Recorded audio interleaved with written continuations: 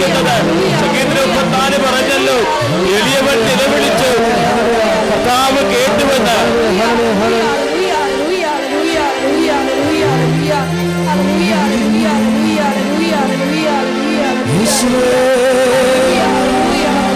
ശ്രദ്ധിക്കട്ടെ, ശക്തമായി ശ്രദ്ധിക്കട്ടെ. ഹല്ലേലൂയ.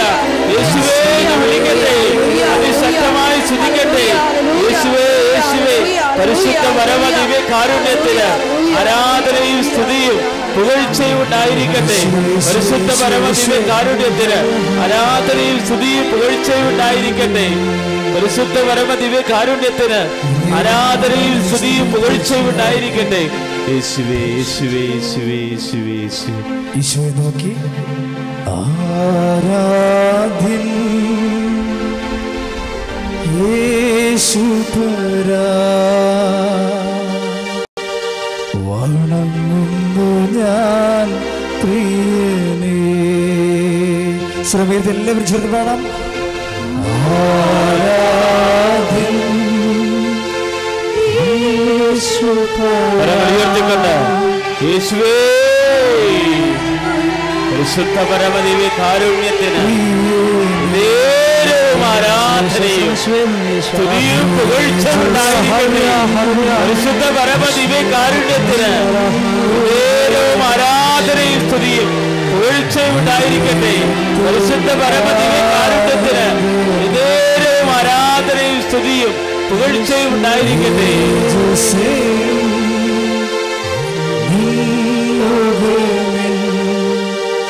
ഹൃദയത്തിൽ ആനന്ദമേ ആരാധ്യൻ യേശുപരാ വണങ്ങുന്നു ഞാൻ പ്രിയനേ. രണ്ട് കൈകളും ഉയർത്തി സ്തുതിക്കട്ടെ. ഹല്ലേലൂയ, ഹല്ലേലൂയ, ഹല്ലേലൂയ. അധ്വാനിക്കുന്നവരും എന്റെ അടുക്കൽ വരാൻ നാമത്തെ ഞങ്ങൾ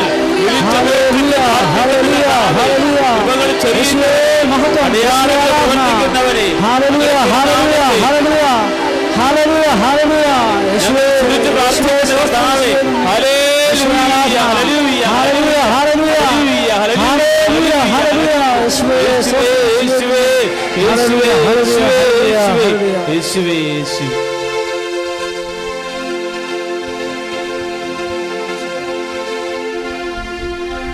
പൂർണ്ണ മനസ്സോടെ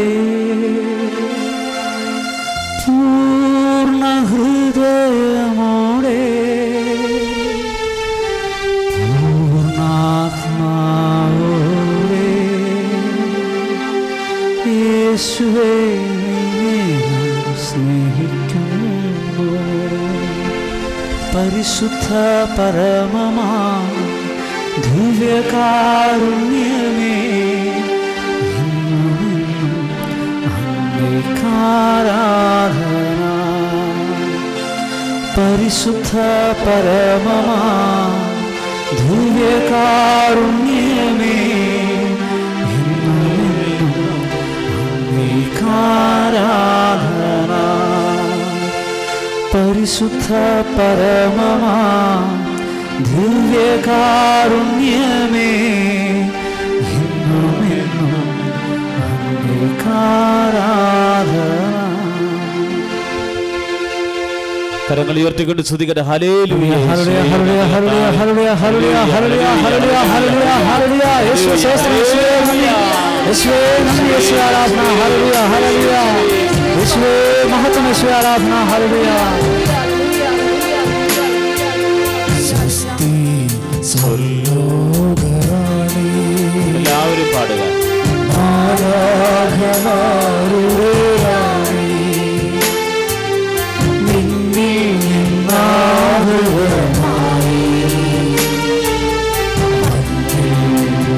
രക്ഷകദീപം. കരങ്ങൾ വീശിക്കൊണ്ട് സ്വസ്തി സർവോപരാണി ആരാധനാരുടേ റാണി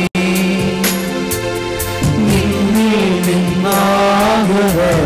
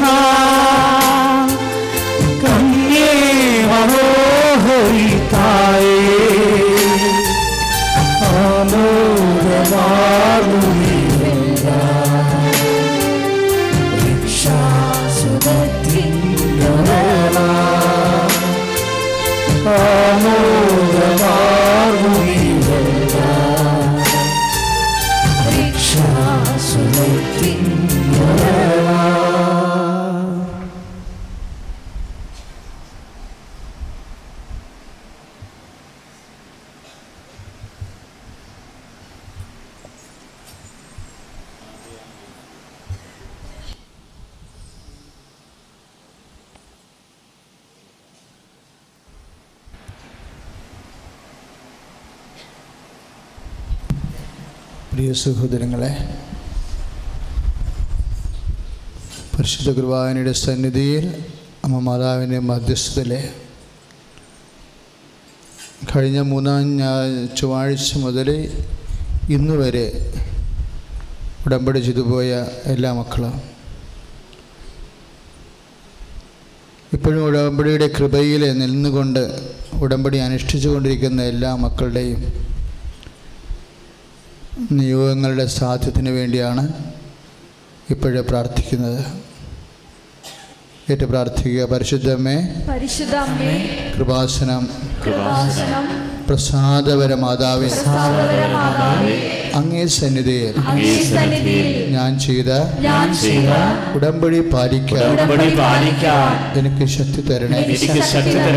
കൃപാസനത്തിലെ മരിയൻ കൃപാഭിഷേക ധ്യാനത്തിൽ പങ്കെടുത്ത് പ്രാർത്ഥിക്കുന്നവരുടെ പ്രാർത്ഥനയോട് ചേർത്ത് എൻ്റെ ആവശ്യം സാധിച്ചു തരണമേ.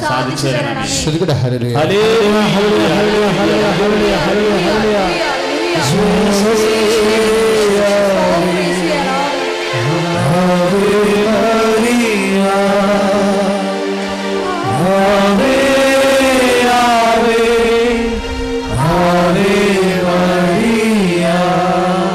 പരിശുദ്ധമേ, കൃപാസനം പ്രസാദപര മാതാവേ, അങ്ങേ സന്നിധിയിൽ ഞങ്ങൾ ചെയ്ത ഉടമ്പടി പാലിക്കാൻ എൻ്റെ കുടുംബത്തിന് ശക്തി തരണമേ.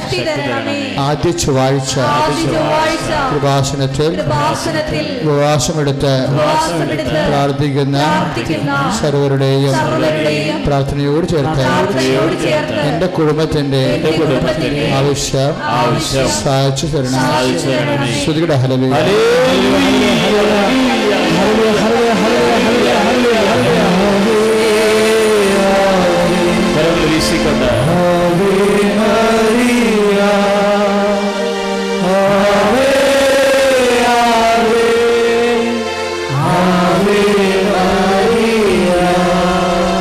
പരിശുദ്ധമേ, കൃപാസനം പ്രസാദപര മാതാവേ, അങ്ങേ സന്നിധിയിൽ എൻ്റെ പ്രിയപ്പെട്ടവർക്കായി ഞാൻ ചെയ്ത ഉടമ്പടി പാലിക്കാൻ എനിക്ക് ശക്തി തരണമേ. ആദ്യ ഞായറാഴ്ച കൃപാസനത്തിൽ പങ്കെടുത്ത ദിവ്യകാരുണ്യ ദമ്പതി ധ്യാനത്തിൽ പങ്കെടുത്ത് പ്രാർത്ഥിക്കുന്നവരുടെ സർവരുടെയും പ്രാർത്ഥനകളെ ചേർത്ത് എൻ്റെ കുടുംബത്തിന്റെ ആവശ്യം സാധിച്ചു തരണം. ശ്രുതിയുടെ ഹല്ലേലൂയ.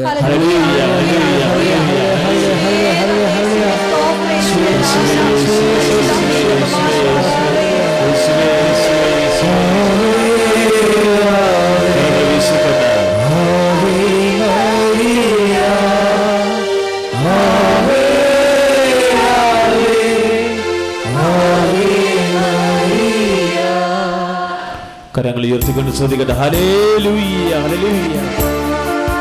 യേശുവേ എന്ന് വിളിക്കുന്ന കർത്താവായ ദൈവമേ, ഉടമ്പടി ചെയ്ത മക്കളെ സമർപ്പിക്കുന്ന കർത്താവേ, ഇനി ഉടമ്പടി ചെയ്യാൻ ആഗ്രഹിക്കുന്നവരെ സമർപ്പിക്കുന്നു കർത്താവേ. ദിനംപ്രതി ഉടമ്പടി ചെയ്യുന്നവരെ സമർപ്പിക്കുന്നു. വാഴ്ത്തുന്നു അങ്ങേയ്ക്കായെന്നു സ്തോത്രങ്ങൾ പാരിതിന്നതി നാഥനായി ഞങ്ങളെന്നും സ്തുതിക്കുന്നു. നിത്യസൽപിതാവാകുമങ്ങയെ ആരാധിക്കുന്നു ആരാധിക്കുന്നു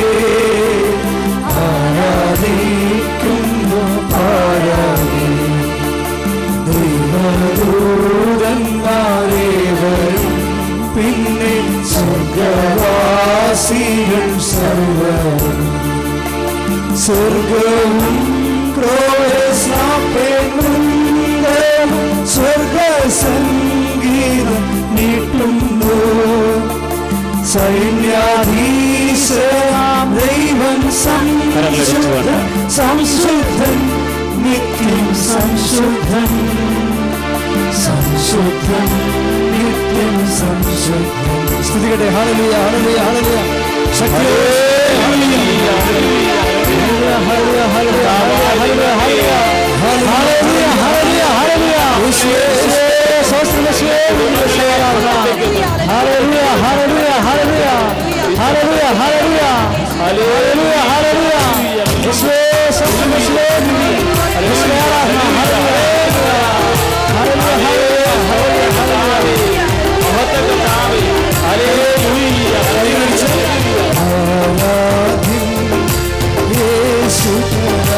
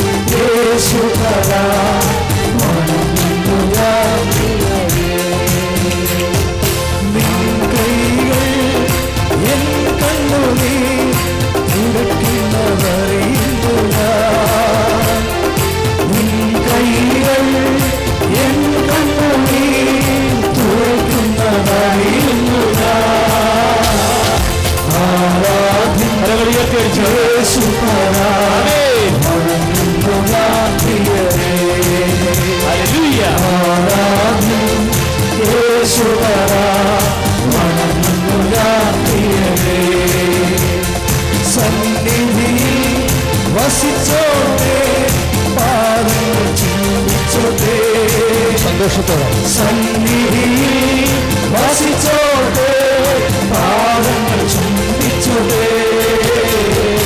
ആരാധ്യൻ യേശുപരാ വണങ്ങുന്നതാകിയവേ.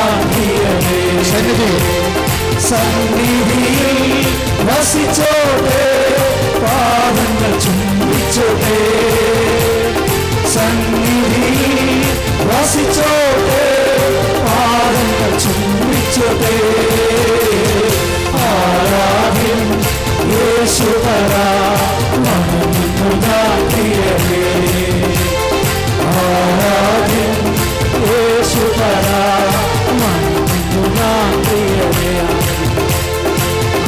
ആരാധ്യൻ യേശുപരാ വണങ്ങുന്നതാകിയവേ. Hallelujah, hallelujah, hallelujah.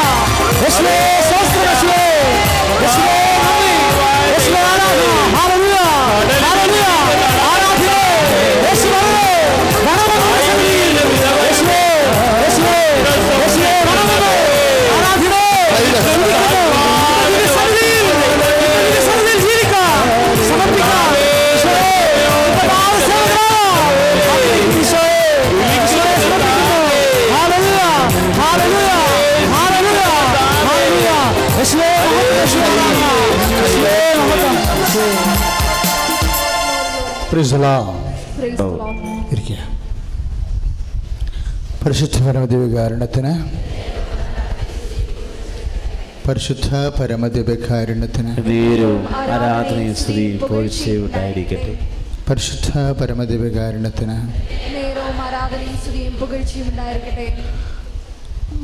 മക്കളെ, നമ്മൾ പെട്ടെന്ന് കൃപയുടെ ദൈവാനുഗ്രഹത്തിൻ്റെ കോടീശ്വരന്മാരായി മാറണം, നല്ല ധനികന്മാരായി മാറണം. ഇപ്പം നിങ്ങളെ എപ്പോഴും പ്രാർത്ഥിച്ചില്ലേ പരിശുദ്ധ പരമദിവ്യകാരുണ്യത്തിൽ? അതിന് വേണമെങ്കിൽ നമുക്ക് 100 രൂപയുടെ മൂല്യങ്ങൾക്കും പ്രാർത്ഥിക്കാം, 1,00,000 രൂപയുടെ മൂല്യത്തിനും പ്രാർത്ഥിക്കാം.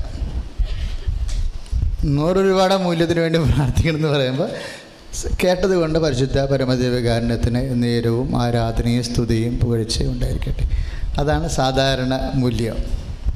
ഈ മൂല്യം അപ്ഗ്രേഡ് ചെയ്യണമെന്നുണ്ടെങ്കിൽ ഇത് പ്രാർത്ഥിക്കുമ്പോൾ തന്നെ നീ ഈശോനോട് പറയണം, ജീസസ്, ഞാനിത് നിന്നെ ആരാധിക്കുന്നത് it is out of my love. ഞാൻ സത്യമായി നിന്നെ സ്നേഹിക്കുന്നത് കൊണ്ടാണ് ഇങ്ങനെയൊക്കെ പറയണതെന്ന്.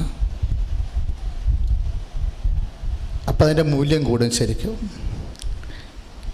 നമ്മൾ കൊടുക്കുന്ന മൂല്യം എപ്പോഴും നമ്മുടെ പ്രാർത്ഥനയുടെ അനുഗ്രഹത്തിൻ്റെ തിരിച്ചുവരവിനെ ശരിക്കും സഹായിക്കും. ഇപ്പം നിങ്ങളൊരു ജപമാല ചൊല്ലിയാൽ പോലും, ജപമാല ചെല്ലുമ്പോൾ ചെറിയ ആൾക്കാർ ആദ്യത്തെ രഹസ്യം അളവില്ലാത്ത സ്ഥല നന്മ സ്വരൂപര് എന്ന് പറയുമ്പോൾ ചില ആൾക്കാർ അപ്പം തന്നെ ഇരിക്കും ഇല്ലേ? എന്നിട്ട് ചിലർ ജപത്തിൻ്റെ സമയമാകുമ്പോൾ അല്ലെങ്കിൽ ലുത്തീനിയയുടെ സമയമാകുമ്പോൾ എഴുന്നേക്കും. എന്നിട്ട് എന്താ പറയണത്? എൻ്റെ മുട്ടിനെ പഴയതുപോലെ മേലെ എന്ന് പറയും. എന്താ പറയണത്? എൻ്റെ മുട്ടിന് എനിക്ക് പെരുമുട്ടാണ്, ഞാൻ പണ്ടൊക്കെ ഇങ്ങനെ മണിക്കൂറോളം മുട്ടയിൽ നിന്നതാണ്, ഇപ്പോൾ പഴയതുപോലെ പറ്റണില്ല എന്ന് പറയും. ഇവിടെ ഒരു ട്രഷർ നിഗൂഢമായി കിടക്കുന്നുണ്ട്. ഈശോ എപ്പോൾ സംസാരിക്കുമ്പോഴും വളരെ ഹിഡൻ ട്രഷേഴ്സിനെ കുറിച്ച് സംസാരിക്കും. ഗുപ്തമായ നിഗൂഢമായ നിധി. നിനക്ക് പരിശുദ്ധാത്മാവ് ഉണ്ടെങ്കിൽ പരിശുദ്ധാത്മാവ് പറയും, മേരിക്കുട്ടി നിനക്ക് പെരുമുട്ടാണ്, അത് ഈശോയ്ക്ക് അറിയാം. ഈശോ മുട്ടും കുത്തി വീണതാണ്. ഈശോ മുട്ടും കുത്തി വീണപ്പോൾ ഈശോൻ്റെ മനസ്സിൽ നീയും നിൻ്റെ അനന്തകോടി ജനങ്ങളും മാത്രമേ ഉണ്ടായിരുന്നുള്ളൂ. നമ്മളെ സ്നേഹിച്ചത് കൊണ്ടാണ് അവനിങ്ങനെ മുട്ടും കുത്തി വീണത്. അത് നീ ഓർത്തിട്ട്, ഈശോയെ എനിക്ക് പെരുമുട്ടാണ്, അത് സുഖപ്പെട്ടാലും സുഖപ്പെട്ടില്ലേലും എനിക്ക് പ്രശ്നമില്ല, അത് നിൻ്റെ മുട്ടും കുത്തിയുള്ള നിൻ്റെ വീഴ്ചയോടുകൂടി ഞാൻ കൂട്ടിവെക്കും. കൊളോസ്യസ് 1:24 അനുസരിച്ച് കൊണ്ട് ഞാൻ കൂട്ടിവെക്കും. യേശുക്രിസ്തുവിൻ്റെ പീഡാനുഭവങ്ങൾ വരുന്ന പോരായ്മ ഞാൻ എൻ്റെ ശരീരത്തിൽ സംഭവിക്കാനും കർത്താവേ എനിക്ക് വിശ്വാസം തന്നെ ഞാൻ നിനക്ക് നന്ദി പറയും. സ്തുതിക്കട്ടെ. ഹല്ലേലൂയ, ഹല്ലേലൂയ, ഹല്ലേലൂയ, ഹല്ലേലൂയ, ഹല്ലേലൂയ, ഹല്ലേലൂയ. കരങ്ങളുയർത്തിക്കൊണ്ട് സ്തുതിക്കട്ടെ, അതിശക്തമായി സ്തുതിക്കട്ടെ യേശുവേ. ഹല്ലേലൂയ, ഹല്ലേലൂയ. സന്നിധിയിൽ സ്തുതി. ഹല്ലേലൂയ.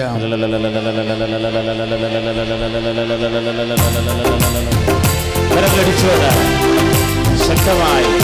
സന്നിധിയിൽ വസിച്ചോട്ടെ, പാദങ്ങൾ ചിന്തിച്ചോട്ടെ. സന്നിധിയിൽ വസിച്ചോട്ടെ, പാദങ്ങൾ ചിന്തിച്ചോട്ടെ. ആരാധൻ യേശുധര വണങ്ങുന്നു ഞാൻ പ്രിയനേ. തേജസ്സിലും നിന്നുകവൻ ഹൃദയത്തിലാനന്ദമേ. ഈ സന്നിധിയിൽ വസിക്കാനും ഈശോൻ്റെ പാദങ്ങൾ ചുംബിക്കാനും എപ്പോഴാണ് എളുപ്പമെന്നറിയോ? പുണ്യത്തിൽ പുരോഗമിക്കുമ്പോഴല്ല. സന്നിധി വസിക്കാനും ഈശോൻ്റെ പാദങ്ങൾ ചുംബിക്കാനും എപ്പോഴാണ് എളുപ്പം? ഒരു മനുഷ്യൻ ഒരിക്കൽ പറഞ്ഞു, കർത്താവേ നിൻ്റെ സന്നിധിയിൽ നിന്ന് എന്നെ തള്ളിക്കളയരുത്, എൻ്റെ കയ്യിൽ നിന്നൊരു കയ്യബദ്ധം വന്നുപോയെന്ന്. അതാരാ അങ്ങനെ പറഞ്ഞേ? ഭാഗ്യത്. കർത്താവേ നിൻ്റെ സന്നിധിയിൽ നിന്ന് എന്നെ തള്ളിക്കളയരുത്, ഇതുകൊണ്ട് ഞാൻ നിന്നെ സ്നേഹിക്കണില്ലെന്ന് നീ ഓർക്കല്ലേ. എൻ്റെ കയ്യിൽ നിന്നൊരു ബലഹീനത സംഭവിച്ചു പോയതാ. സന്നിധി വസിക്കാൻ എപ്പോഴും കാരണം കർത്താവിൻ്റെ മുമ്പിൽ ഒരപരാധം ഉണ്ടായിരിക്കുമ്പോൾ, ആ അപരാധത്തിന് എൻ്റെ പേരിൽ നമുക്കൊരു അയോഗ്യത ഉണ്ടായിരിക്കുമ്പോൾ പരിശുദ്ധാത്മാവ് ദാവീദിനോട് പറഞ്ഞാണ്, ദാവീദ് നീ ഇതുകൊണ്ട് ഡെസ്പാവരുത്, നീ വിഷമിച്ച് പോകരുത്. ഇനി നീ നല്ല പക്ഷം നാളെ ഇതിനേക്കാൾ ഒരു യോഗ്യനാണെന്ന് പറഞ്ഞാലും ദാവീദേ, നിൻ്റെ ആ യോഗ്യത ആര് തന്നതാ? നിനക്ക് ദൈവം തന്നതല്ലേ. പിന്നെ നിൻ്റെ യോഗ്യത എങ്ങനെയാണ് യോഗ്യതയാകണത്? അതും കൃപയല്ലേ എന്ന്. സ്തുതിക്കട്ടെ. ഹല്ലേലൂയ.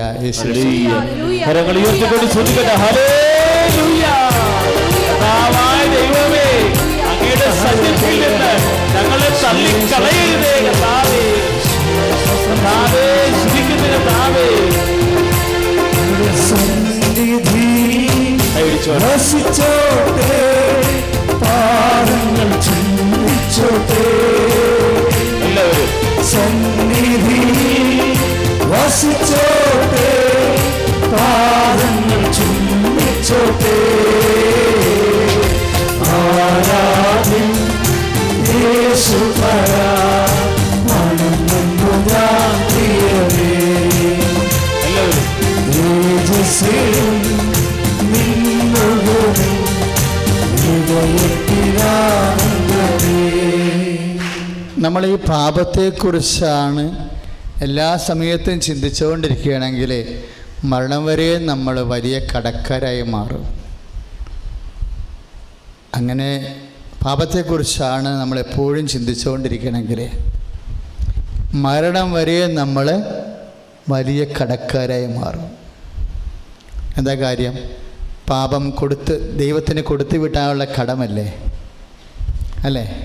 അപ്പോൾ മനുഷ്യൻ്റെ ഈ ജന്മം മുഴുവനും പാപം എങ്ങനെ പരിഹരിക്കാം, പാപത്തെ എങ്ങനെ പരിഹാരം ചെയ്യാം, കർത്താവിന് കൊടുത്തു വിടാനുള്ള കടം എങ്ങനെ പരിഹരിക്കാം, ഈ കടം പരിഹരിക്കാൻ ചിന്തിക്കുന്നവൻ ഒരിക്കലും കോടീശ്വരനാകത്തില്ല.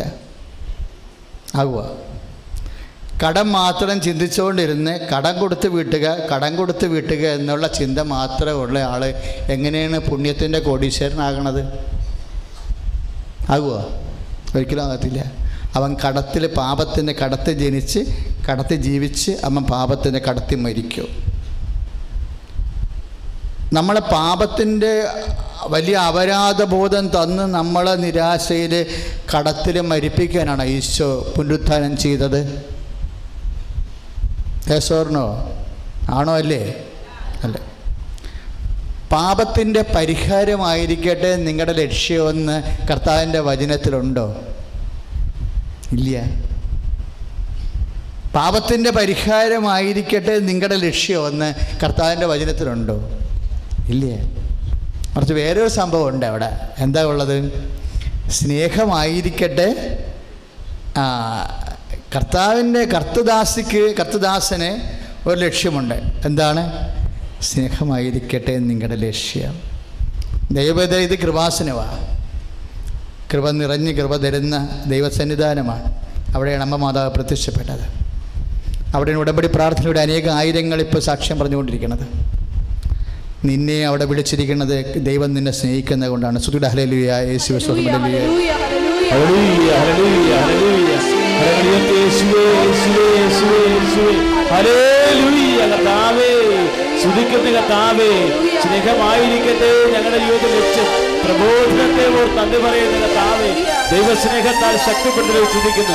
Hallelujah hallelujah. പരിശുദ്ധ പരമദിവ്യകാരുണ്യത്തിന് നേരവും ആരാധനയും സ്തുതിയും പോഴ്ചയും ഉണ്ടായിരിക്കട്ടെ. അപ്പോൾ നമ്മൾ അല്പം ഒന്ന് ഒരു ചേഞ്ച് ചെയ്യുകയാണ്. എന്തിനാണ്? പെട്ടെന്ന് പുണ്യത്തെ പുരോഗമിക്കാൻ വേണ്ടിയാണ്. നമുക്ക് ലക്ഷ്യമുണ്ട്. ഒരു ലക്ഷ്യം. എന്താണ് ലക്ഷ്യം? 1 കൊറിന്തോസിൻ്റെ 14:1 പരിശുദ്ധാത്മ പറഞ്ഞതാണ് നമ്മുടെ ലക്ഷ്യം.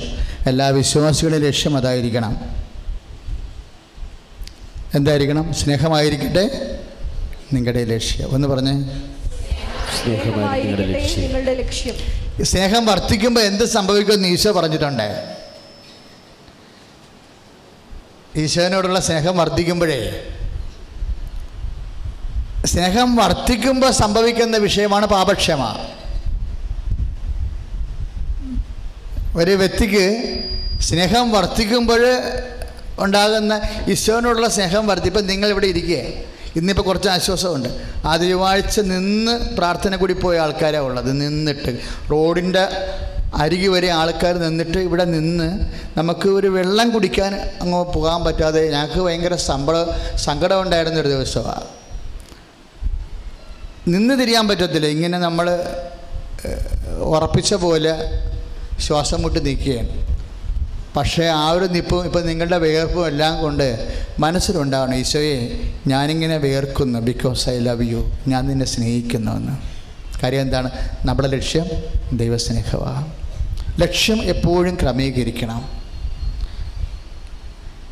പൗലോസ് അപ്പോസ്തലൻ നമുക്ക് പരിശുദ്ധാത്മാവുടെ ലക്ഷ്യം പറഞ്ഞു തരുമ്പോൾ ഈശോ എന്തുകൊണ്ടാണ് എപ്പോഴും പൗലോസും പത്രോസും സ്ത്രീഹന്മാരും പറയുന്ന അവരിലൂടെ പരിശുദ്ധാത്മാവ് പറയുമ്പോഴും ഈശോ പറയുന്നതുമായിട്ട് ഇങ്ങനെ എപ്പോഴും ലിങ്ക് ചെയ്താൽ കിടക്കണം? കാര്യം ഉൽപ്പത്തി പുസ്തകം മുതൽ വെളിപാട് വരെ ഒരാൾ എഴുതിയതാണ്.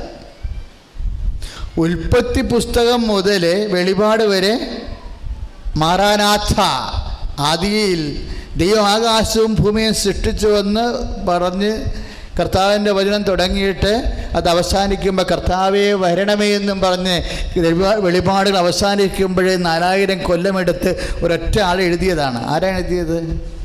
പരിശുദ്ധാത്മാവ്. കൈയടിച്ച് കർത്താവ് ഹല്ലേലൂയ ഹല്ലേലൂയ ഹല്ലേലൂയ ഹല്ലേലൂയ ഹല്ലേലൂയ ഹല്ലേലൂയ ഹല്ലേലൂയ ഹല്ലേലൂയ. യേശുവേ നന്ദി കർത്താവേ, സ്തോത്രം ദൈവമേ, സ്തുതിക്കുന്ന കർത്താവേ, ആരാധിക്കുന്ന മഹത്വപ്പെടുത്തുന്നു. ഹല്ലേലൂയ ഹല്ലേലൂയ. പരിശുദ്ധാത്മാവേ ശക്തി പകർന്നിടണേ. സന്തോഷത്തോടെ സ്വരത്തിൽ പരിശുദ്ധാത്മാവേ ശക്തി പകർന്നിടണേ. അവിടുത്തെ ആവശ്യം കർത്താവേ നീ അറിയുന്നു. അവിടുത്തെ ആവശ്യം കർത്താവേ നീ അറിയുന്നു. പരിശുദ്ധാത്മാവേ ശക്തി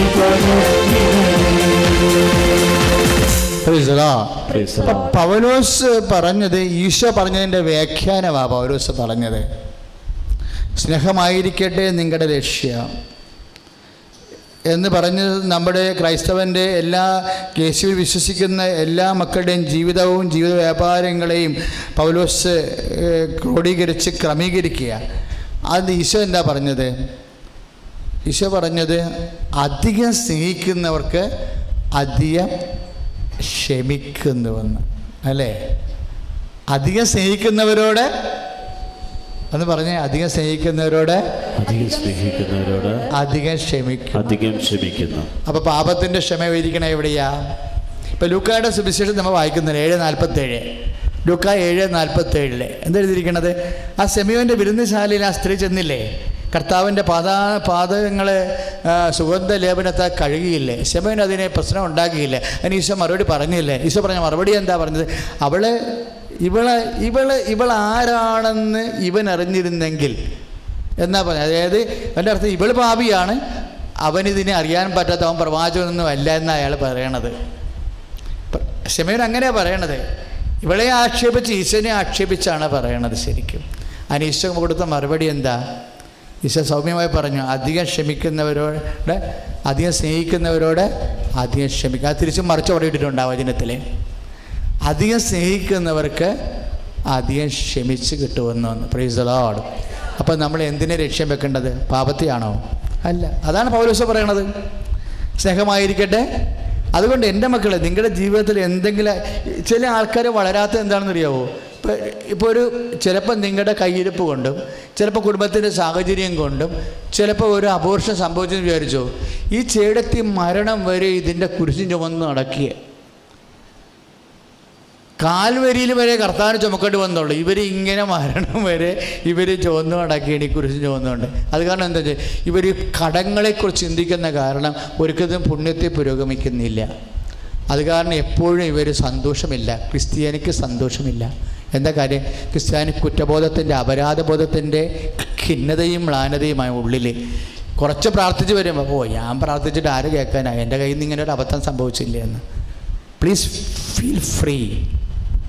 കർത്താവിൻ്റെ സന്തോഷത്തെ ഇരിക്കുക. കാര്യം ഞാൻ നിങ്ങളോട് പറഞ്ഞിട്ടുണ്ട്, അതായത് beware of blood of Jesus Christ. ഞാൻ കാൽവരിയിൽ നിൽക്കുമ്പോൾ ഞാനവിടെ മല മുഴുവൻ നോക്കിയിട്ട് കാൽവരിയിൽ മലയൊന്നുമില്ല. കാര്യം നമ്മളിങ്ങനെ പതുക്കെ നടന്ന് ഒരു വലിയ 32 അടി നീളമുള്ളൊരു കുരിശ് എടുത്തുകൊണ്ടാണ് ഞങ്ങൾ കാൽവരിയിലോട്ട് കയറിയത്. അത് ഒറ്റയ്ക്ക് പിടിക്കണേയല്ല, ഞങ്ങൾ 10-12 പേര് കൂടിയാണ് കുരിശും താങ്ങി കുരിശിൻ്റെ വഴി നടത്തിക്കൊണ്ടാണ് കാൽവരി ഈശോൻ്റെ നാട്ടിൽ ചെന്നപ്പോൾ കാൽവരി വരെ പോയത്. അപ്പം ഞാൻ നോക്കിയിട്ട് നമ്മുടെ ഈ മലകളൊന്നും അവിടെ ഇല്ല, അതൊക്കെ ഭൂകമ്പത്തിൽ പോയി, നിരന്നു പോയി. എന്തെങ്കിലും ഒരു വലിയ നിരപ്പ് കുറേ അകലയിൽ നിന്ന് ഇങ്ങനെ കയറി വരണ കാരണം ഒരു ഒരു ഒരു പൊക്കപ്പുറം ഉണ്ട് അതിൻ്റെ അകത്ത് ശരിക്കും. പക്ഷേ കാൽവരി ഉള്ളിലാക്കിക്കൊണ്ട് മഹാദേവാലയം പണിതിരിക്കുകയാണ്. അതിനുള്ളിലാണ് നമ്മൾ നിൽക്കുന്നത്. ഞാൻ ദേവാലയത്തിൽ നിന്ന് പുറത്തിറങ്ങിയപ്പോൾ എൻ്റെ മനസ്സിലുണ്ടായിരുന്ന, കർത്താവേ, നീ ഒരു കുറവിറച്ചിയായിട്ട് ഈ മലമുകളിൽ കിടന്ന സമയത്ത് കാൽവരിയിലെ കാറ്റ് നിൻ്റെ ശരീരത്തിൽ ഇങ്ങനെ തഴുകിപ്പോയില്ലേ കർത്താവേ, അതിൻ്റെ ഒരു സ്മെല്ല് അല്പം ഒന്ന് എൻ്റെ മുഖം കയറ്റിയ ഈ ജന്മം രക്ഷപ്പെടുമല്ല. കാര്യം എന്താ? നമ്മുടെ നിരവധിയായ കോടാനുകൂടി പാപങ്ങളെക്കാൾ വലുതല്ലേ ഈശോൻ്റെ രക്തത്തിൻ്റെ മണം. കൈയിടിച്ച് കർത്താൻ ഹല്ലേലൂയ.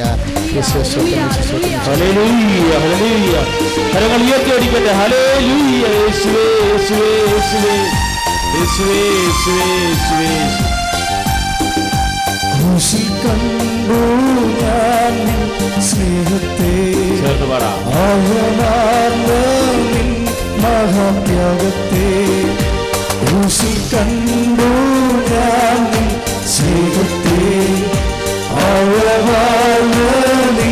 മഹാത്യാഗത്തെ പകരം നൽകും ഞാനിനി ഹൃദയം പൂർണ്ണമായി നൽകുന്നു നാദന. പകരം നൽകും ഞാനിനി ഹൃദയം പൂർണ്ണമായി നൽകുന്നു നാദന. ക്രൂശിൽ കണ്ടു ഞാൻ സ്നേഹത്തെ ആഴമാർന്ന മഹാത്യാഗത്തെ. ഞാനിപ്പോഴേ നിങ്ങളോട് പങ്കുവെക്കുന്നത് ഈ ദിവസങ്ങളെല്ലാം അച്ഛനിൽ സ്വന്തമായിട്ട് സ്വകാര്യമായിട്ട് ധ്യാനിച്ച വിഷയങ്ങളാണ്. കാര്യം ഞാൻ ധ്യാനിക്കുമ്പോൾ നിങ്ങൾക്കറിയാമല്ലോ, നിങ്ങളെപ്പോലെയുള്ള ഇപ്പോൾ ഇന്ന് കൃപാസനത്തിൻ്റെ അവസ്ഥ പഴയതല്ല. അതായത് 31 ദിവസവും ഇവിടെ ജനങ്ങളെ കർത്താവിൻ്റെ അനുഭവം ലഭിക്കുന്ന ഒരിടമായി അമ്മ മാതാവ് ഇത് മാറ്റിയിരിക്കുക. അപ്പം എനിക്ക് കർത്താവ് ഒരു ചിന്ത തരുമ്പോൾ അതെനിക്ക് സ്വകാര്യമായിട്ട് തരുന്നതല്ലെന്ന് എനിക്കറിയാം.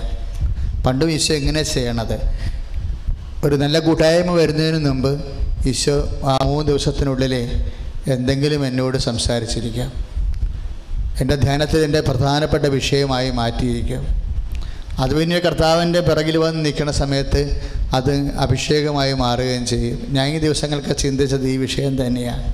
അതായത് കടുത്ത ഭാരങ്ങളുള്ള കാരണം ആരും പുണ്യത്തിൽ പുരോഗമിക്കുന്നില്ല എന്ന്, മറിച്ച് ജനങ്ങളുടെ ആധ്യാത്മിക വിഷയത്തെക്കുറിച്ചുള്ള ഒരു കാഴ്ചപ്പാടുകൾ ചേഞ്ച് ചെയ്യണമെന്നുണ്ടെങ്കിൽ തീർച്ചയായിട്ടും പെട്ടെന്ന് പുണ്യത്തിൽ വളരാൻ കഴിയും. കാര്യമെന്താ? സ്നേഹം വർദ്ധിപ്പിച്ച് ഹിഡൻ ട്രഷേഴ്സ്, എല്ലായിടത്തും ട്രഷറുണ്ട്.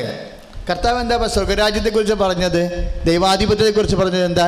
ഒരു നിധി ഒരുത്തൻ കണ്ടെത്തി കഴിഞ്ഞാൽ അതുടനെ അത് ഗോപനം ചെയ്ത് കളയും, മറച്ചു വെക്കും. എന്നിട്ട് പോയി തൻ്റെ ബിലോങ്സ് എല്ലാം വിൽക്കുമെന്നാണ് പറഞ്ഞത്. ബിലോങ്ങിങ്സ് എന്ന് വെച്ചാൽ തനിക്കുള്ളതെല്ലാം വിൽക്കുമെന്ന്.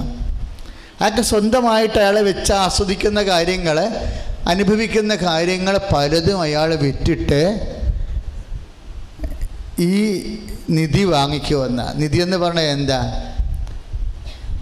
ഈശോ തന്നെയാണ് എൻ്റെ നിധി എന്ന് പറയണത്, ഏറ്റവും വലിയ നിധി. എല്ലായിടത്തും നിത്യതയുടെ, നമുക്കറിയാമല്ലോ, എൻ്റെ മക്കൾ ശ്രദ്ധിക്കേണ്ടത്, നമ്മൾ ആരാധിക്കുകയും അനുഭവിക്കുകയും ചെയ്യുന്ന ആളിൻ്റെ പേര് ജീസസ് ക്രൈസ്റ്റ് എന്നാണ്. യേശു ക്രിസ്തു, അതായത് അഭിഷിക്തനായ രക്ഷകനായ ക്രിസ്തുവാ, യേശുവാ, രക്ഷകനായ യേശുവാ. അതായത് നിത്യത വരെ നമുക്ക് പൂർണ്ണമായിട്ട് നമുക്ക് വേണ്ടി, അതായത് ഈശോ സമ്പാദിച്ചു കഴിഞ്ഞാൽ പിന്നെ നമ്മൾ പുണ്യം, അതായത് ഈ പ്രപഞ്ചം അവസാനിക്കണവരെ അവസാനിച്ചാലും അവസാനിക്കാത്ത പുണ്യമാണ് പിതാവിൻ്റെ തിരുസന്നിധിയിൽ ഈശോ നേടിയെടുത്തെങ്കിൽ വൈ ഷുഡ് വി വറി? ജന്മജന്മാന്തരങ്ങൾക്കുള്ള പുണ്യങ്ങളും പാപക്ഷമയും അവൻ്റെ വിശുദ്ധമായ അനുസരണത്താൽ നേടിയെടുത്തിരിക്കുന്നു. അവൻ നമ്മുടെ ബ്രദറായി പിതാവിൻ്റെ തിരുസന്നിധി നമുക്ക് വേണ്ടി മധ്യസ്ഥ വഹിക്കുന്നു. കൈയടിച്ച് കർത്താൻ ഹല്ലേലൂയ.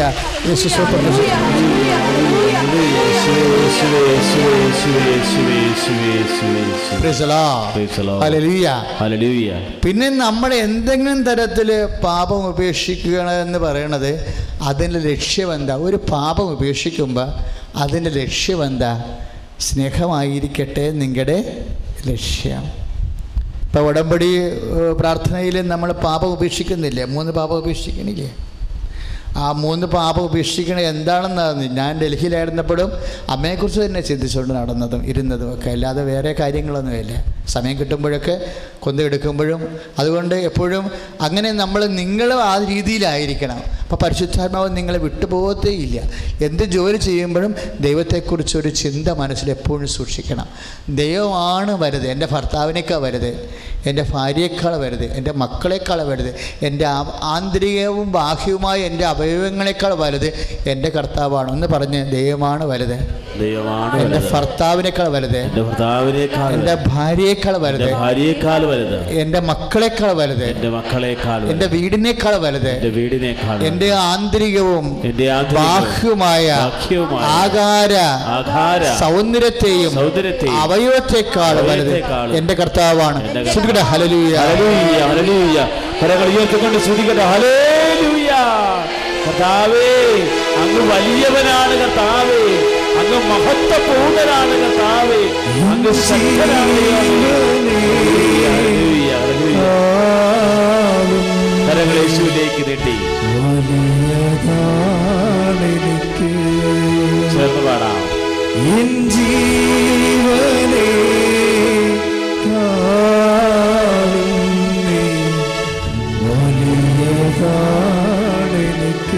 കൈകൾ വീശുന്നു ചേർന്ന് ആരാധന, ആരാധന, ആരാധന, ആരാധന,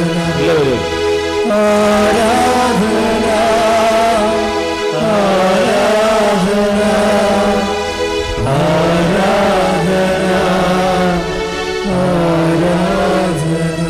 സൂര്യ ഹല്ലേലൂയ, ഹല്ലേലൂയ.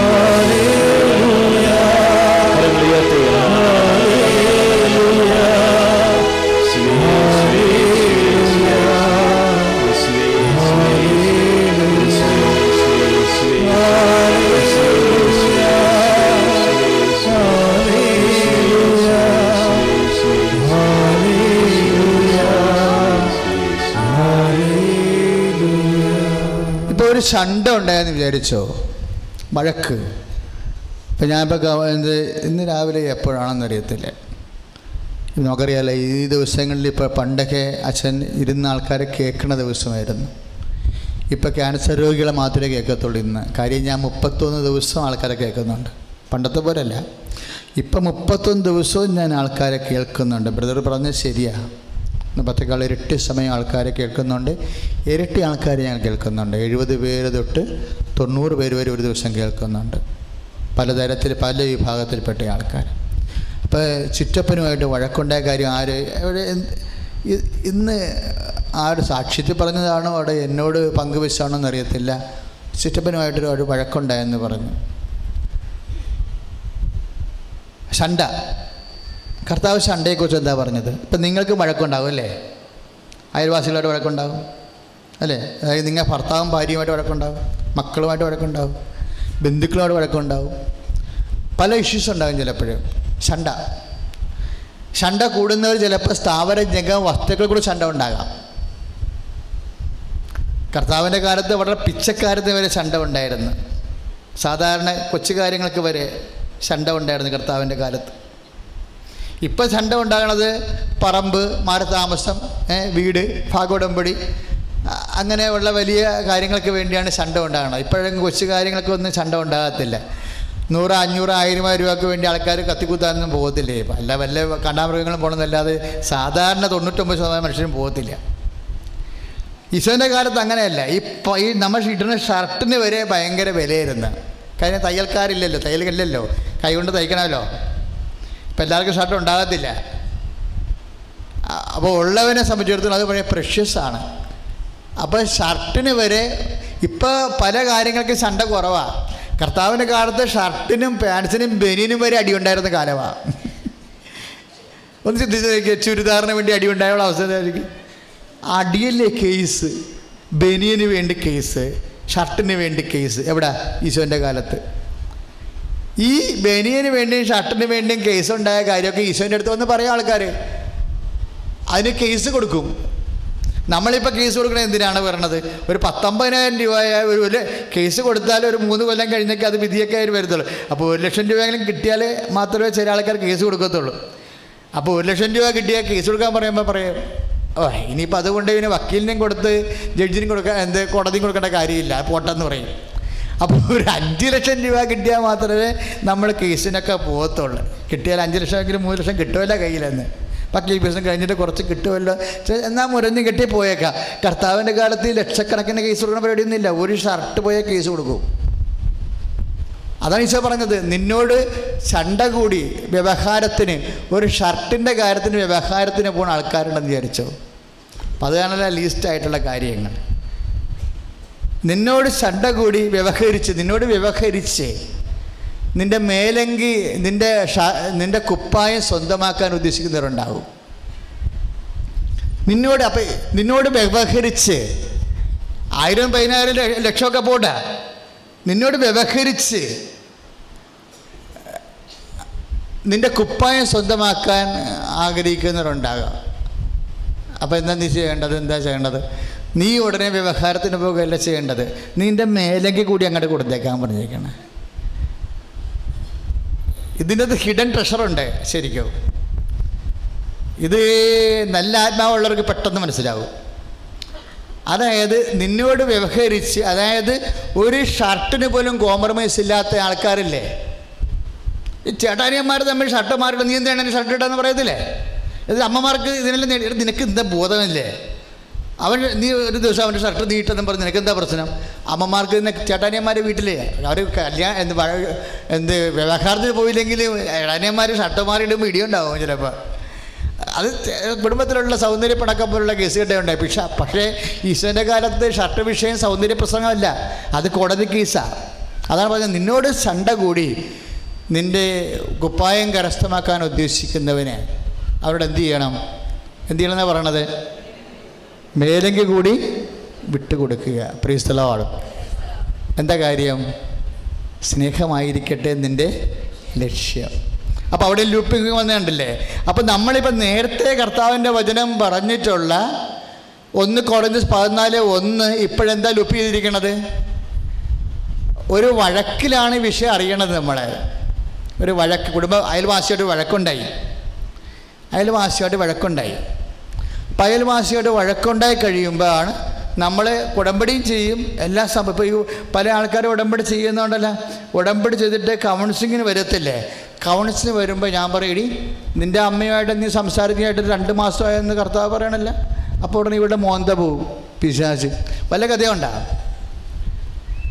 അതിവിടം വരെ കെട്ടിയെടുത്ത് കൊണ്ടുവരരുത്. കർത്താവിനെ പറയിപ്പിക്കേണ്ട അവസ്ഥ ഉണ്ടാക്കരുത്. അതായത് ഉടമ്പടി എന്ന് പറയുമ്പോൾ കാര്യം ലോകത്തിൽ ദൈവം ഉൽപ്പത്തി പുസ്തകം പോലെ തുടങ്ങിയ പരിപാടിയാണ് ഉടമ്പടി എന്ന് പറയുന്നത്. ആ ഉടമ്പടി വെളിപാട് പുസ്തകം വരെ നിൽക്കുന്നുണ്ട്. പുതിയ നിയമത്തിലേക്ക് വരുമ്പോൾ പണ്ട് യഹോവയുടെ സ്ഥാനമാണ്. പുതിയ നിയമത്തിൽ യഹോവ ഉടമ്പടിയിലൂടെ, വാഗ്ദാന പേടകത്തിലൂടെ ഇസ്രായേൽ ജനത്തിൻ്റെ കൂടെ സഞ്ചരിച്ച സമയത്തുണ്ടായിരുന്ന അനുഭവങ്ങളാണ് പുതിയ നിയമത്തിൽ പരിശുദ്ധ അമ്മയുടെ സാന്നിധ്യത്തിൽ ഉണ്ടാകണത്. അത് ബൈബിൾ ആ കാര്യത്തിൽ ഒരു കോംപ്രമൈസും ചെയ്യണില്ല. ഇത് ജോസഫ് അച്ഛൻ പറഞ്ഞുണ്ടാക്കണ കാര്യമൊന്നുമില്ല. ദാവീദിൻ്റെ അടുത്തേക്ക് ഉടമ്പടി വന്ന വാഗ്ദാന പേടകം വരുന്ന സമയത്ത് ജെറുസലേമിലേക്ക് വരുമ്പോൾ ഒരുത്ത് മനുഷ്യൻ ആ പേടകം പിടിച്ചാണ്ടിരുന്ന ആൾക്കാർ ഒന്ന് ചെരിഞ്ഞപ്പോൾ, കലന്ന് ഉതച്ചു പോയപ്പോൾ ഒരുത്തൻ താങ്ങാൻ വേണ്ടി ഒരുത്തൻ കയറി.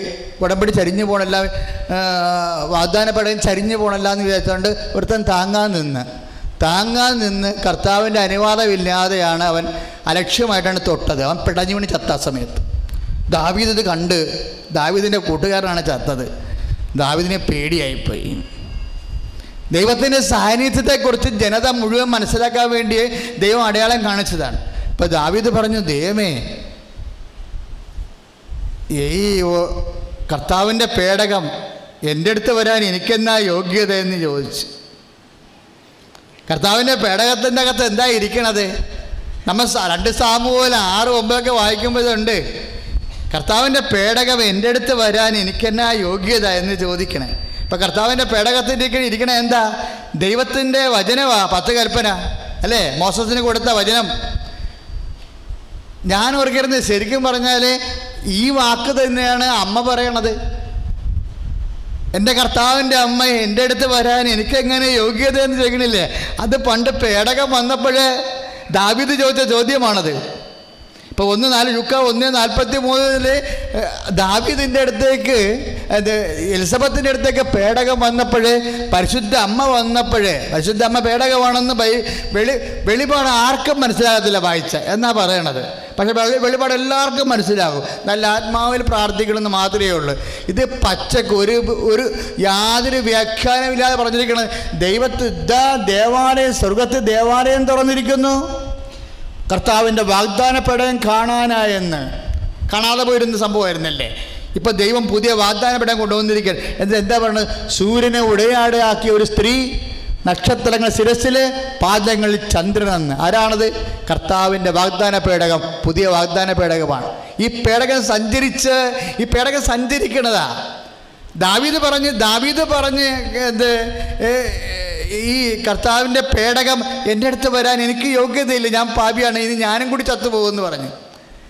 അപ്പോൾ ഇവിടെ ദാവീദ് പറഞ്ഞു, അത് ഒബേദിൻ്റെ വീട്ടിലിരിക്കട്ടെ എന്ന് പറഞ്ഞു. ഒബേദിൻ്റെ വീട്ടിൽ. ഒബേദ് ഒരു സേനാനായകനാണ് അല്ലേ. ഒബേദിൻ്റെ വീട്ടിൽ 3 മാസം പേടകം ഇറക്കി വെച്ച് ദാവീദിനെ പേടിയായത് കാരണം. ഇപ്പം ചില ആൾക്കാർ ഉടമ്പടി ചെയ്യാൻ പേടിക്കുന്നുണ്ടല്ലോ. പേടിക്കേണ്ട കാര്യമൊന്നുമില്ല, സിമ്പിളായിട്ടുള്ള കാര്യങ്ങളാണ്. നമ്മൾ അല്പം ഒന്ന് ശ്രദ്ധിച്ചാൽ മാത്രം മതി. ഒബേദിൻ്റെ വീട്ടിൽ പേടകം ഇറക്കി വെച്ചപ്പോഴേ അവന് അന്ന് വരെ ഭയങ്കര ശത്രുക്കളായിരുന്നു. ആൾക്കാരെല്ലാം കൊത്തുകോഴി പോലെ അവനെ കൊത്തി വിഴുങ്ങാൻ വേണ്ടി കാത്തിരിക്കുകയായിരുന്നു. ഈ ശത്രുക്കളെല്ലാം ഒതുങ്ങിപ്പോയി. അവൻ്റെ കുടുംബത്തെ അനുഗ്രഹിച്ച്, കുഞ്ഞുങ്ങളെ അനുഗ്രഹിച്ച്, വയലിനെ അനുഗ്രഹിച്ച്, മൊത്തം അനുഗ്രഹം. 3 മാസം ഒബേദിൻ്റെ വീട്ടിൽ ദാവീദിനെ പേടിയായിരുന്നു പേടകം വെച്ചിരുന്നു. ആ 3 മാസം കൊണ്ട് ഒബേദിൻ്റെ ലൈഫ് അങ്ങോട്ട് മാറിപ്പോയി. ഈ 3 മാസമാണല്ലോ എലിസബത്തിൻ്റെ വീട്ടിൽ അമ്മ താമസിക്കണത്. പഴയ വാഗ്ദാന പേടകം ഒബേദിൻ്റെ വീട്ടിൽ 3 മാസം താമസിച്ചപ്പോൾ ആ 3 മാസത്തെ ആ കുടുംബത്തെ ദൈവം അനുഗ്രഹിച്ചെന്ന് കർത്താവിൻ്റെ വചനത്തിലുണ്ട്. ആ 3 മാസമാണ് ദാവീദിൻ്റെ വീട്ടിൽ എലിസബത്തിൻ്റെ വീട്ടിൽ അമ്മ താമസിക്കുന്നത്. അമ്മയുടെ സഞ്ചാരവും പഴയ നിയമത്തിലെ ഉടമ്പടി വാഗ്ദാന പേടകത്തിലെ സഞ്ചാരവും സെയിമാണ്. ശരിക്കും ഓരോ വിഷയത്തിനും സെയിമാണ്. എന്താ പറഞ്ഞു വെച്ചാൽ, നിങ്ങൾ ഉടമ്പടി ചെയ്തിരിക്കുന്ന ആൾക്കാർ ഇത് അച്ചിട്ട പോലെ ഇന്നത്തെ കാലത്ത് ദൈവത്തിന് വേണ്ടി ജീവിക്കാൻ, വിശുദ്ധീകരിക്കാൻ, കാരുണ്യപ്രവൃത്തി ചെയ്യാൻ, പ്രേക്ഷിത പ്രവർത്തനം ചെയ്യാൻ, വചനം കേൾക്കാൻ, വചനം വായിക്കാൻ, വചനം ജീവിക്കാൻ. അപ്പം ആരാണ് എൻ്റെ അമ്മയെന്ന് ചോദിക്കണില്ലേ? ഈ സുവിശേഷം ഇന്ന് ഞാൻ കുർബാനയില്ലപ്പോൾ എനിക്ക് മനസ്സിലായത്, ഈ നമ്മുടെ നട്ടലിൻ്റെ അകത്തുകൂടി സ്പൈനൽ കോഡ് കയറിപ്പോണ പോലെ കർത്താവിൻ്റെ വചനത്തിനകത്തുകൂടി അമ്മ വചനങ്ങൾ കയറിപ്പോകുന്നുണ്ട്. അമ്മ വചനങ്ങൾ എന്താ? അമ്മ വചനം കയറിപ്പോണം. ഇപ്പം തന്നെ ഈശോ ചോദിച്ചു, ആരാണ് എൻ്റെ അമ്മ, ആരാണ് എൻ്റെ അമ്മയെന്ന് ചോദിച്ചിട്ട് ഈശോ തന്നെ മറുപടി പറയും. എന്താ പറയണത്? ദൈവവചനം കേൾക്കുകയും അതനുസരിച്ച് ജീവിക്കുകയും ചെയ്യുന്നയാളാണ് എൻ്റെ അമ്മയെന്ന്. ലൂക്കായി 8:21, 11, 27. ഞാൻ അത് വിശദീകരിക്കാനല്ല ഉദ്ദേശിക്കുന്നത്. ഞാൻ പറഞ്ഞു വരണത്, ഈ ദൈവവചനം കേൾക്കുകയും അതനുസരിച്ച് ജീവിക്കുകയും ചെയ്യുന്നവരാരാണെന്നാണ് പറഞ്ഞത്? വിവേകമുള്ളവരാണെന്ന് പറഞ്ഞിട്ടുണ്ട് അല്ലേ? വിവേകമുള്ളവരെ. മത്തായിയുടെ സുവിശേഷം വായിക്കുമ്പോൾ 7:24 പറയും, ദൈവവചനം കേൾക്കുകയും അതനുസരിച്ച് ജീവിക്കുകയും ചെയ്യുന്നവർ പാറമേൽ ഭവനം പണി ചെയ്ത വിവേകമതിയായ മനുഷ്യതുല്യനാണെന്ന്. Praise the lord. ഹല്ലേലൂയ, ഹല്ലേലൂയ. അപ്പോൾ വിവേകമെന്ന് ഈശോ ഉദ്ദേശിക്കുന്നത് എന്താ? ദൈവവചനം കേൾക്കുകയും അതനുസരിച്ച് ജീവിക്കുകയും ചെയ്യുന്നതാണ് വിവേകമെങ്കിൽ ആ വിവേകത്തിനാണ് ഈശോ എണ്ണയെന്ന് നമ്മളുടെ ബുദ്ധിയുള്ള കന്യകമാരും വിവേകമുള്ള കന്യകമാരും വിവേകമില്ലാത്ത കന്യകമാരും ഇല്ലേ? വിവേകമുള്ള കാര്യം ഇപ്പം നമ്മൾ 25:12 മത്തായിയുടെ സുവിശേഷത്തിൽ കർത്താവ് കന്യകയുടെ കാര്യം പറയുമ്പോൾ 5 കന്യകമാർ വിവേകമുള്ളവർ, 5 കന്യകമാർ വിവേകമില്ലാത്തവർ. വിവേകമില്ലാത്ത കന്യകമാരെ വിളക്കുകളുടെ കൂടെ എണ്ണയെടുത്തില്ല, വിവേകമുള്ള കന്യകമാരെ വിളക്കുകളുടെ എണ്ണയെടുത്തു. അപ്പോൾ എന്താണ് എണ്ണയെന്ന് പറയണത്? വിവേകം എന്ന് പറഞ്ഞാൽ എന്താ? വിവേകം എന്താണെന്ന് കണ്ടുപിടിച്ചാൽ എണ്ണ എന്താണെന്ന് പറയാൻ എളുപ്പമാണ്. എണ്ണ എന്താണെന്ന് കണ്ടുപിടിച്ചാൽ അമ്മ ആരാണെന്ന് പറയാൻ എളുപ്പമാണ്. എണ്ണ എന്താണ് ശരിക്കും പറഞ്ഞാൽ? വിവേകമുള്ള കന്യകമാർ ചെയ്തത് എന്താണ്? എണ്ണ എടുത്തു, കൂടെ എണ്ണ എടുത്തു. വിവേകം എന്ന് പറഞ്ഞാൽ ഈശോ പറഞ്ഞത് എന്താണ്? മത്തായിയുടെ സുവിശേഷം 7:24 അനുസരിച്ച് കൊണ്ട് വിവേകം എന്ന് പറയുന്നത് ദൈവവചനം കേൾക്കുകയും അതനുസരിച്ച് ജീവിക്കുകയും ചെയ്യാൻ. വിവേകം എന്ന് പറയുന്നത് എൻ്റെ അമ്മയാണെന്നാണ് പറയണത്. എന്താണ് ആരാണ് എൻ്റെ അമ്മയെന്ന് ചോദിക്കുമ്പോൾ 8:21, 11:27 ലൂക്കായുടെ സുവിശേഷത്തിൽ ദൈവവചനം കേൾക്കുകയും അതനുസരിച്ച് ജീവിക്കുകയും ചെയ്യുക. എൻ്റെ സഹോദരങ്ങളെ, നമ്മൾ എന്തൊക്കെ പറഞ്ഞാലും ശരി, ദൈവവചനം കേൾക്കുക അതനുസരിച്ച് ജീവിക്കുക എന്ന് പറയുന്നതാണ് അമ്മയുടെ ആധ്യാത്മികതയെങ്കിൽ അമ്മയുടെ ആധ്യാത്മികതയാണ് ആദ്യം മുതൽ അവസാനം വരെ. ഈ നമ്മുടെ വിവേകമതികളായ കന്യകമാരുടെ ഉപമയിലും താലന്തിൻ്റെ ഉപമയിലും പിന്നെ വേറെ ഒരുത്തം പറയുന്നുണ്ടല്ലോ, ആരാണ് വിവേകനായ കാര്യസ്ഥൻ? ആരാണ് വിവേകനായ കാര്യസ്ഥിതി വയ്ക്കുമ്പോഴെന്താണ്? യജമാനൻ എപ്പോഴാണ് വരുമെന്നറിയാത്തത് കൊണ്ട് കണ്ണിൽ എണ്ണയമൊഴിച്ച് യജമാനൻ്റെ വരവ് കാത്തിരുന്നിട്ട് വീട്ടുകാര്യങ്ങളെല്ലാം ക്രമപ്പെടുത്തുന്നവനാണ് വിവേകമുള്ള കാര്യസ്ഥൻ എന്ന് പറയും അല്ലേ? അത് മത്തായിയുടെ 24-ാം അധ്യായത്തിലുണ്ട്. അവിടെ ഒരു വാക്ക് എഴുതിയിട്ടുണ്ട്, വിവേകശൂന്യനായ കാര്യസ്ഥനുണ്ട്. അവിടെ വിവേകശൂന്യനായ കാര്യസ്ഥൻ എങ്ങനെയാണ് വിവേകം ഉണ്ടാകാതിരുന്ന അയാൾക്ക് വിവേകം ഉണ്ടാകാതിരുന്നത് എങ്ങനെയാണ്? അയാൾ യജമാനൻ വരാൻ വൈകുമെന്ന് വിചാരിച്ചു. യജമാനൻ എപ്പോഴാണ് വരത്തില്ല, എപ്പോൾ വരുമെന്ന് അറിയാത്തത് കൊണ്ട് വന്നേക്കും, ചിലപ്പോൾ വരുമായിരിക്കും, വൈകുമായിരിക്കും എന്ന് വിചാരിച്ചതുകൊണ്ട് അയാൾ 2 കാര്യങ്ങൾ ചെയ്ത്. എന്ത് ചെയ്ത്? മദ്യപന്മാരുടെ കൂടെ ഭക്ഷിക്കാനും പാനം ചെയ്യാനും തുടങ്ങി. പിന്നെ എന്നാ ചെയ്തത്?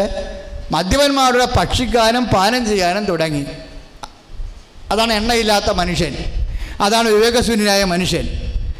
വിവേകനായ കാര്യസ്ഥനെക്കുറിച്ച് പറയുമ്പോൾ അയാൾ ചെയ്ത 2 കാര്യങ്ങളുണ്ട്. എന്താണ്? ഒന്ന്, അയാൾ മദ്യപിച്ചു. മദ്യപന്മാരുടെ കൂടെ ഭക്ഷണം കഴിച്ചെന്ന് ചില ആൾക്കാർ പറഞ്ഞില്ലേ, ചില പണ്ട് കള്ള ഷാപ്പ് ഉണ്ടായിരുന്ന കാലത്ത്, ഇപ്പോൾ ഉണ്ടോ ഇല്ലെന്ന് അറിയത്തില്ല, ഉണ്ടാവുമല്ലേ? അപ്പോഴേ ചിലർ പറയാം കുടിക്കാൻ വിളിക്കണത് എങ്ങനെയാണ്, കുടിക്കാത്തവനെങ്ങനെ കുടിക്കാൻ വിളിക്കണത്? ഇന്ന് കഴിക്കണ്ട, ഞങ്ങളുടെ കൂടെ വന്നിരുന്നാൽ മതി, നിനക്ക് കപ്പ കഴിച്ചാൽ മതി എന്ന് പറയും, അല്ല ചോറ് കഴിച്ചാൽ മതി എന്ന് പറയും. ഇവൻ്റെ കൂടെ ഈ വെള്ള വടിക്കാരൻ്റെ കൂടെ ഇരുന്ന് ചോറ് കഴിച്ച് കഴിയുമ്പോൾ, കപ്പ കഴിച്ച് കഴിയുമ്പോൾ 2 കഷ്ണം 2 സ്മോൾ എടുത്തോട്ട് കുഴപ്പമൊന്നുമില്ല, അവരെ കൊണ്ട് കുടിപ്പിക്കും. എന്ന് വെച്ചാൽ മദ്യപന്മാരുടെ കൂടെ കൂടുന്നാൽ പോലും പ്രശ്നമാണ്, വിവേകശൂന്യതാണെന്നാണ് ഈശോ പറയണത്. അത് അനുസരിച്ച് 24-ാം അധ്യായം വായിച്ച് നോക്കുമ്പോൾ മദ്യപന്മാരുടെ കൂടെ ഭക്ഷണം കഴിച്ചെന്നാണ് പറയണത്, പാനം ചെയ്തെന്നും പറയുന്നുണ്ട്. ഭക്ഷണം ഈ മദ്യപന്മാരുടെ കൂടെ ഭക്ഷണം കഴിച്ചാലും പാനം ചെയ്താലും യജമാനൻ വരാൻ വൈകുമെന്ന് വിചാരിച്ചുകൊണ്ട് വിവേകശൂന്യതയോടെ പെരുമാറുന്നെന്നാണ് ഈശോ പറയണത്. പിന്നെ മറ്റുള്ളവർ സഹഭൃത്യന്മാരെ അയാൾ മർദ്ദിച്ചുവെന്ന്. കൈയും കാലും എടുത്ത് മർദ്ദിച്ചില്ലപ്പോൾ ഒരു നാക്കുകൊണ്ട് മർദ്ദിക്കുന്നവർ എന്തുമാത്രമാണ്. കൈയും കാലും എടുത്തുകൊണ്ട് മർദ്ദിച്ചില്ലെങ്കിൽ പോലും, ഇപ്പം കഴിഞ്ഞ ദിവസങ്ങളിൽ പറഞ്ഞ സാക്ഷ്യം കേട്ടില്ലേ, ഞാൻ കഴിഞ്ഞ ആദ്യ ചൊവ്വാഴ്ച പറഞ്ഞതാണ് എൻ്റെ മനസ്സിൽ ഇപ്പോഴും. അതായത് ഒരു മകൾക്ക് കല്യാണം കഴിച്ചിട്ട് മക്കളില്ല, അവസാനം 4 കൊല്ലം ടെസ്റ്റ് ചെയ്തപ്പോൾ മനസ്സിലായി ഭർത്താവിനാണ് കുഴപ്പമെന്ന് മനസ്സിലായി. അപ്പം അതുവരെ ഇവൾക്കാണ് കുഴപ്പമെന്നും പറഞ്ഞ് അമ്മായിയമ്മ തള്ള ഇവളെ പറയാനൊന്നുമില്ല, നാട്ടുകാർ മുഴുവൻ നാറ്റിച്ച് മച്ചിയാണെന്ന് പറഞ്ഞ് നാറ്റിച്ച് വെച്ചിരിക്കുക. യജമാനം വരാൻ വൈകുമെന്ന് വിചാരിച്ചുകൊണ്ട് സഹഭൃത്യന്മാരെ കൊല്ലാനും മർദ്ദിക്കാനും നോക്കിയെന്ന് പറയുമ്പോൾ നിങ്ങളെ ഓർത്താ വടിയും വഴുകയുമായിട്ടാണ്. ഈ അമ്മായിമ്മയുടെ നാക്കുമതിയല്ല, എല്ലായിടത്തും പറഞ്ഞിരിക്കണം മച്ചിയാണ്. എന്താണ്? അവരുടെ മകൻ കുഴപ്പക്കാരനാണെന്ന്, കുഴപ്പമുള്ളതാണെന്ന് അവർക്കറിയാം. അത് മൂടി വെക്കാൻ വേണ്ടി മരുമകളെ കരുവാക്കുകയാണ്. ഈ പന്നി വന്ന് ഉടമ്പടിച്ചിട്ട് എന്നാ കാണിക്കാനാ? അതാ പ്രശ്നം. ഉടമ്പടി എന്ന് പറഞ്ഞാൽ വിശുദ്ധീകരണത്തിനുള്ള വ്രതപ്രാർത്ഥനയാണ്. ഉടമ്പടിയെ തൊടുമ്പോൾ നീ ഓർക്കണം, മറ്റവൻ തൊട്ടിട്ട് കൈമലം സത്ത പോലെ വരരുത്. അച്ഛൻ പറഞ്ഞതിൻ്റെ കാര്യം ഇത് വളരെ സിമ്പിളാണ്. പക്ഷേ വിശുദ്ധീകരണമാണ് ഇതിൻ്റെ ലക്ഷ്യമെന്ന് പറയണത്. ജനത്തിൻ്റെ വിശുദ്ധീകരണം. ജനത്തിൻ്റെ വിശുദ്ധീകരണത്തിന് കുഴപ്പമൊന്നുമില്ലല്ലോ. 3 പാപങ്ങൾ ഉപേക്ഷിക്കുക, ആഴ്ച പ്രാവശ്യം ഉപവസിക്കാൻ പറ്റത്തില്ലേ? സിമ്പിളല്ലേ? എല്ലാവരും ചെയ്യണല്ലേ? എത്രമാത്രം അനുഗ്രഹങ്ങളാണ്. നമ്മൾ വല്ലതും ജന്മത്തിൽ കേൾക്കണ അനുഗ്രഹങ്ങളാണ് ഈ ആൾക്കാർ പറയണത്. അച്ഛനെ പോലെ കൗൺസിലിംഗ് പോലെ നടക്കണമെങ്കിൽ തന്നെ അമ്മ നേരിട്ട് ഇടപെടുകയാണ്. ഉടമ്പടിക്കുള്ള ഗുണം അതാണ്. ആരുടെ ആവശ്യമില്ല, അമ്മ മാത്രം മതി. അമ്മ ഡയറക്റ്റ് നടത്തുന്ന ഒരു വിഷയമാണ് ഉടമ്പടി എന്ന് പറയുന്നത്. അമ്മയ്ക്ക് എന്തെല്ലാം കാര്യങ്ങളാണ് ഉള്ളത്? തേന്, ഉപ്പ്, തൈലം. ആ തൈലത്തിനെക്കുറിച്ച് പറയുന്ന സാക്ഷികൾ കേട്ടിട്ടില്ലേ? അതുപോലെ തന്നെ കാശുരൂപം, അത് ഇൻ്റർവ്യൂവിനും ടെസ്റ്റിനും ഒക്കെ കൊണ്ടുപോകാനും പോലീസ് സ്റ്റേഷനിലും വ്യവഹാരത്തിനും കോടതി കൊണ്ടുപോകാൻ എല്ലാത്തിനെയും അമ്മ കൂടെ വരും. സഞ്ചാരി മാതാവെന്നല്ലേ പറയണേ. ഇപ്പം എന്താ സംഭവം? ഇപ്പോഴും ഈ ഇറങ്ങാൻ പോണ പത്രത്തിലെ സാക്ഷ്യം എന്താണെന്നറിയാവോ? കഴിഞ്ഞതിൻ്റെ മുമ്പത്തെ മാസം ഒരു മകള് പറഞ്ഞ സാക്ഷ്യമാണ്. പാൻക്രിയാസിലൊക്കെ കല്ല. ഇപ്പം കല്ല് കഴിഞ്ഞപ്പോൾ അവളോട് ഓപ്പറേഷൻ ചെയ്യാൻ പറഞ്ഞു. സ്കാൻ ചെയ്തപ്പോൾ കല്ലാണെന്ന് കണ്ട് ഓപ്പറേഷൻ ചെയ്യാൻ പറഞ്ഞ് നാളെ ഓപ്പറേഷനാണ്. അപ്പോൾ അവൾ ഇന്ന് വന്ന് ഉടമ്പടി ചെയ്തിട്ട് ആ പത്രം എടുത്ത്, അമ്മയുടെ പത്രം എടുത്ത് പാൻക്രിയാസിൻ്റെ അവിടെ വെച്ചുകൊണ്ട് രാത്രി കമന്ന് കിടന്നുറങ്ങി. ഒലിവുണ്ട് ഉടമ്പടി തൈലം തേച്ച്. ഒരു സന്ധ്യക്ക് രാത്രി 2 മണിയായപ്പോൾ ഒരു മാഡം എന്താ പറയണത്, അവൾ ഒരു സ്ത്രീ വന്ന്, ഇതൊരു വെള്ള ബലൂണിൻ്റെ അകത്ത് നിറച്ച് വെള്ളാരം കല്ല് പോലത്തെ കല്ലുകൾ സ്വർണ്ണ സൂചി കൊണ്ട് ഓരോ കുത്തിയിട്ട് വരുന്ന എടുത്ത് പുറത്ത് കളയും. ഓരോ കല്ലെടുത്ത് കുത്തി ഈ ബലൂൺ കുത്തി പുറത്ത് കളഞ്ഞിട്ട് ഇതിന് അവസാനം എല്ലാ കല്ലും തീർന്ന് പറഞ്ഞ മകളെ എല്ലാം കഴിഞ്ഞു, സുഖമായി കിടന്നുറങ്ങിക്കുമെന്ന് പറഞ്ഞു. രാവിലെ പോയി സ്കാൻ ചെയ്തപ്പോൾ പാൻക്രിയാസിൻ്റെ കല്ല് കാണാനില്ല. രണ്ടാമത് ഓപ്പറേഷൻ സ്കാൻ ചെയ്യണ്ടേ? അപ്പോൾ അതിൻ്റെ അടുത്താണ് നമ്മൾ ഉടമ്പടി ചെയ്യുമ്പോൾ അമ്മ മാതാവ് സഞ്ചരിച്ച് നമ്മുടെ കുടുംബത്തിലേക്ക് എത്തുകയാണ്. ഇതൊന്നും ഞാൻ സ്വപ്നം പോലും കാണാത്ത കാര്യങ്ങളാണ് ഇപ്പോൾ അമ്മ കൃപാസനം നടത്തിക്കൊണ്ടിരിക്കുന്നത്. എന്തിനാണെന്നറിയാവോ ഇങ്ങനെയൊക്കെ ചെയ്യണത്? കുറേ സാക്ഷ്യങ്ങളായി കഴിയുമ്പോൾ സഭയുടെ പിതാക്കന്മാർ ഈ തീർത്ഥാടന കേന്ദ്രത്തെ വിലയിരുത്തിക്കൊണ്ട് അമ്മയുടെ പ്രത്യക്ഷനെക്കുറിച്ച് പഠിച്ചാൽ എനിക്കറിയാം ഇപ്പോഴെങ്കിലും ഇവിടെയെങ്കിലും നിൽക്കത്തില്ലെന്ന്. കാര്യം ഒരു ഉണ്ണിയെ കയ്യിലെടുത്തുകൊണ്ടാണ് മാതാവിനെ കണ്ടെങ്കിൽ ഇവിടെയുള്ള എല്ലാ മനുഷ്യർക്കും അറിയാം ഞങ്ങളിതുപോലെ പല കണ്ടിട്ടുള്ളതാണ്. അമ്മ മാതാവിന് ഉണ്ണിയല്ല പിന്നെ വിറക് കഷ്ണമെന്ന് എടുക്കണം ചോദിക്കും. ഒന്നും പറയാൻ പറ്റത്തില്ല. ക്ലോക്ക് സമയസൂചി കണ്ടിരിക്കുന്നത് ഒരു മനുഷ്യരാശി മനസ്സിൽ കാണാത്ത കാര്യമാണ് പ്രത്യക്ഷത്തിൽ വരണത്. അപ്പോൾ എന്താണ്? സമയമാണ്. സമയത്തിൻ്റെ മേൽ അമ്മയ്ക്ക് അധികാരമുണ്ടെന്ന്. സമയത്തിൻ്റെ മേലുള്ള അധികാരമാണല്ലോ ഈ സാക്ഷ്യപ്പോഴും കേട്ടില്ലേ? ഓരോ സാക്ഷ്യവും നമ്മൾ വായിച്ച് കേൾക്കുമ്പോഴും 4 കൊല്ലവും 10 കൊല്ലവും മുമ്പ് അതിന് ശേഷം നടക്കേണ്ട കാര്യങ്ങളൊക്കെയാണ് 4 ദിവസം കൊണ്ട് നടക്കുന്നത്, ചിലപ്പോൾ ഒരു രാത്രി കൊണ്ട് നടക്കുന്നത്. എന്താണ്? അമ്മ സമയം തീരുമാനിച്ചിരിക്കുകയും അമ്മ നിശ്ചയിച്ച് കഴിഞ്ഞിട്ട് ഈശോ അതിന് കൺകറൻസ് കൊടുത്തിട്ട് അത് നടപ്പിൽ വരുത്തി കൈ അടിച്ച് കർത്താണ്.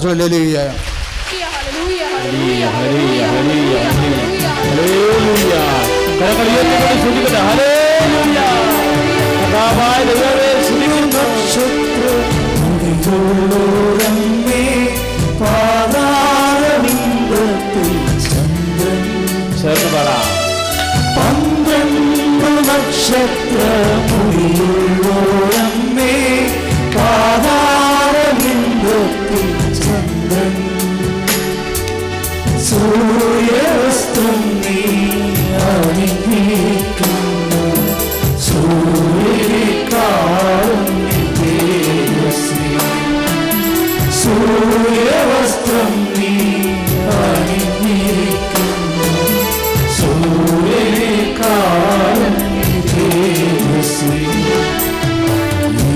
യേശുവിനമ്മേ മാതാവേ അരുമസുരക്ക് ആനന്ദമേ നിന്നുകൈകൾ കിട്ടി നീ വിളിക്കുന്നത് ഞങ്ങളെയല്ലയോ, നിന്നുകൈകൾ കിട്ടി നീ വിളിക്കുന്നത് ഞങ്ങളെയല്ലയോ. 2-3 സാക്ഷ്യങ്ങളുണ്ട്. അതായത് ദർശനങ്ങൾ, സന്ദേശങ്ങൾ. ഒന്ന്, തലയിലൊന്ന് ഒരു പൂ പോലെ മാംസം ഇങ്ങനെ വളർന്നു നിൽക്കുന്ന ഒരുണ്ട പോലെ ഇങ്ങനെ ഇരിക്കുന്ന വേദന ഉണ്ടാകാം, കണ്ടാൽ ക്യാൻസറാണെന്ന് തോന്നിപ്പോകാം. അതുപോലെ തന്നെ ചെവിയിൽ പഴുപ്പ് വരികയോ ചെവിയുടെ ബാലൻസ് പോവുകയോ ചെയ്യുന്നു. ഈ രണ്ട് സാക്ഷ്യങ്ങളും ദർശനങ്ങളുള്ളതാണ്. ഒരെണ്ണം കൂടി ഉണ്ടായിരുന്നു. ശ്രുതിയുടെ ഹല്ലേലൂയ, യേശുവേ സ്തോത്രം, ഹല്ലേലൂയ.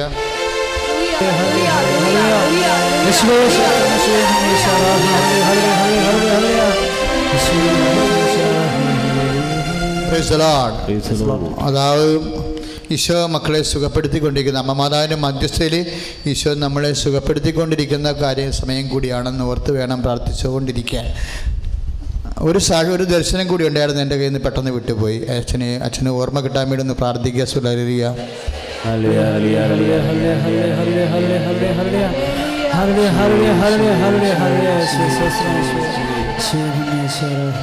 അതായത് ഇടത് കണ്ണിന് വെള്ളമുണ്ട്, ഇടത് കണ്ണിന് വെള്ളം ഇടയ്ക്കിങ്ങനെ വന്നുകൊണ്ടിരിക്കും. പിന്നെ അത് ഇടത് കവിളെ വന്ന് തൂങ്ങും. ആ വ്യക്തിയെയും കർത്താവ് സ്പർശിച്ചു കൊണ്ടിരിക്കുകയാണ്. സൂര്യലിയ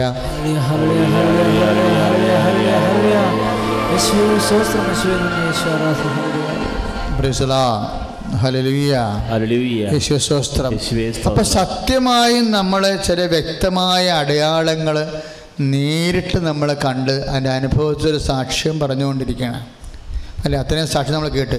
അപ്പം നമ്മുടെ മുമ്പിൽ ഇനി എന്നുള്ള എന്താ കാര്യം? ഇനി നമ്മുടെ മുമ്പിൽ ഒറ്റ കാര്യമേ ഉള്ളൂ. നമ്മൾ വിശ്വസിച്ചതും വിചാരിച്ചതും എല്ലാം സത്യമാണെന്ന് തിരിച്ചറിഞ്ഞാൽ പിന്നെയും നിങ്ങൾ പഴയ മനുഷ്യരെ പോലെ ജീവിക്കരുത്. മനസ്സിലായില്ലേ? നമ്മൾ വിശ്വസിക്കുന്നത് സത്യമാണെന്ന് നമുക്ക് മനസ്സിലായില്ലേ?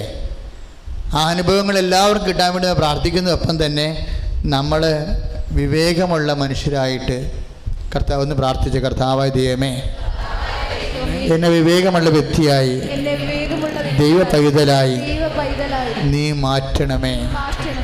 വിവേകമില്ലാത്തവർക്ക് എന്താ പറയണേ? യജമാനൻ വരാൻ വൈകിയെന്ന് വിചാരിച്ചുകൊണ്ട് അവർ രണ്ട് കുഴപ്പങ്ങൾ കാണിച്ചു. ഒന്നെന്താ കൂടി? ശണ്ട കൂടിയെന്ന്. ഇപ്പം ആ അമ്മായിയമ്മ എന്താ പറയണമെന്നറിയാമോ? അവരെന്താ പറയണത്? ഇപ്പം മകനെയാണ്, മക്കളില്ലെന്ന് മനസ്സിലായി, കുഴപ്പമുണ്ടായിരിക്കണമെന്ന് മനസ്സിലായി, അപ്പോൾ ചികിത്സ വേണമെന്ന് മനസ്സിലായി. ഇപ്പം അമ്മായിയമ്മ എന്താ പറയണത്? അത് നിൻ്റെ പൊന്നെടുത്തിട്ട് വിറ്റ് അവനെ ചികിത്സിക്കാൻ. അവർക്ക് ഉത്തരവാദിത്വമൊന്നുമില്ല വിഷയത്തിൽ. അപ്പം എങ്ങനെ വന്നാലും നമ്മുടെ നെഞ്ചത്ത് തന്നെ വരും സാധനം. എങ്ങനെ വാളെടുത്താൽ ഒന്നെങ്കിൽ കളരിക്ക് പുറത്താലും നെഞ്ചത്തെന്ന് പറഞ്ഞ പോലെ ഏത് വിധത്തിൽ നോക്കിയാലും നിൻ്റെ ആശ്രയത്തിലും നിൻ്റെ അധീനതയിലും നിൻ്റെ താഴെയുള്ള ആൾക്കാരെ നീ മർദ്ദിക്കണമെന്നാണെങ്കിൽ ഉദ്ദേശം എന്തുണ്ടെങ്കിൽ കർത്താവിൻ്റെ വചനം ശരിയല്ലേ? യജമാനം വരാൻ വൈകുമെന്ന് നീ വിചാരിക്കുന്നുണ്ട് ഉള്ളിൽ. നീ യജമാനം വരാൻ വൈകുമെന്ന് വിചാരിച്ചുകൊണ്ട് നിൻ്റെ അമ്മായിയമ്മയെ ശ്രദ്ധിക്കാത്ത, അവിടെ മരുന്ന് വാങ്ങിച്ചു കൊടുക്കാതെയും ചിരിക്കണത്, അവളെ കിടപ്പത് നീ പോയി കാണാത്തതും തിരക്കുകയും ചെയ്യാത്തത്. നീ യജമാനം വരാൻ വൈകുമെന്ന് വിചാരിക്കണതുകൊണ്ടല്ലേ എന്തെങ്കിലും വിഷയം ഉണ്ടായി വരുമ്പോൾ കൊച്ചിനെ കൊടുത്തുകൊണ്ട് നിൻ്റെ വീട്ടിലോട്ട് പോകണത് ഇല്ലേ? വിവേകമില്ലാത്ത ആളാണെന്ന് പറയുകയാണ്. ഇപ്പം ചില ആൾക്കാർ ഇപ്പോൾ കുടുംബങ്ങളിലൊക്കെ വഴക്കിടാൻ പറ്റത്തില്ല. എന്താ കാര്യം? വഴക്കിട്ട് കഴിയുമ്പോൾ പിന്നെ 5 മിനിറ്റിനുള്ളിൽ ആൾക്കാരെ കാണത്തില്ല. പിന്നെ നാട്ടുകാർ നോക്കണത് എവിടെയാണ്? കൊക്കയിൽ സീവാളിലേക്കാണ് നോക്കണതേ. പണ്ട് ബന്ധുക്കളുടെ വീട്ടിലാണ് നോക്കിക്കൊണ്ടിരുന്നത് അല്ലേ? എന്തെങ്കിലും സംഭവിച്ചു കഴിഞ്ഞാൽ അമ്മുക്കുട്ടി അങ്ങോട്ട് വന്നാ, ഇവിടെ ആരും വന്നില്ല. ഇപ്പം അമ്മുക്കുട്ടി അങ്ങോട്ട് വന്നാന്ന് വീട്ടിൽ വിളിച്ച് ചോദിക്കണില്ല. ആൾക്കാർ പോയി കല്ലിൻ്റെ ഇടയിൽ നോക്കും, ഈ സാധനത്തിൻ്റെ കുഴപ്പം സംഭവിക്കും, അല്ലെങ്കിൽ ആറ്റിപ്പോയി നോക്കും. നിസ്സാര കാര്യം മതി, നിസ്സാര കാര്യം. ഈ ആൾക്കാർ ഉടമ്പടി ചെയ്യുമ്പോൾ ശ്രദ്ധിക്കണം. എന്താ കാര്യം വെച്ച് കഴിഞ്ഞാൽ വിവേകമില്ല. യജമാനം വരാൻ വൈകുമെന്ന് വിശ്വാസമില്ല. അത് യജമാനം വരാൻ വൈകുമെന്ന് ശ്രുതിയുടെ ഹല്ലേലൂയ, യേശുവേ സ്തോത്രം, ഹല്ലേലൂയ.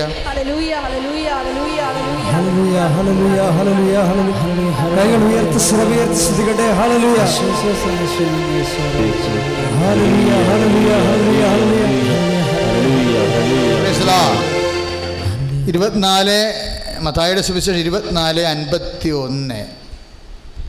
എന്നാൽ ദുഷ്ടനായ ഭൃത്യൻ തൻ്റെ യജമാനൻ താമസിച്ചേ വരൂ എന്ന് പറഞ്ഞ് തൻ്റെ സഹഭൃത്യന്മാരെ മർദ്ദിക്കാനും മദ്യപന്മാരുടെ കൂടെ ഭക്ഷിക്കാനും പാനം ചെയ്യാനും തുടങ്ങിയാൽ പ്രതീക്ഷിക്കാത്ത സമയത്ത് അറിയാത്ത മണിക്കൂർ യജമാനൻ വന്ന് അവനെ ശിക്ഷിക്കുമെന്ന്. Price the Lord.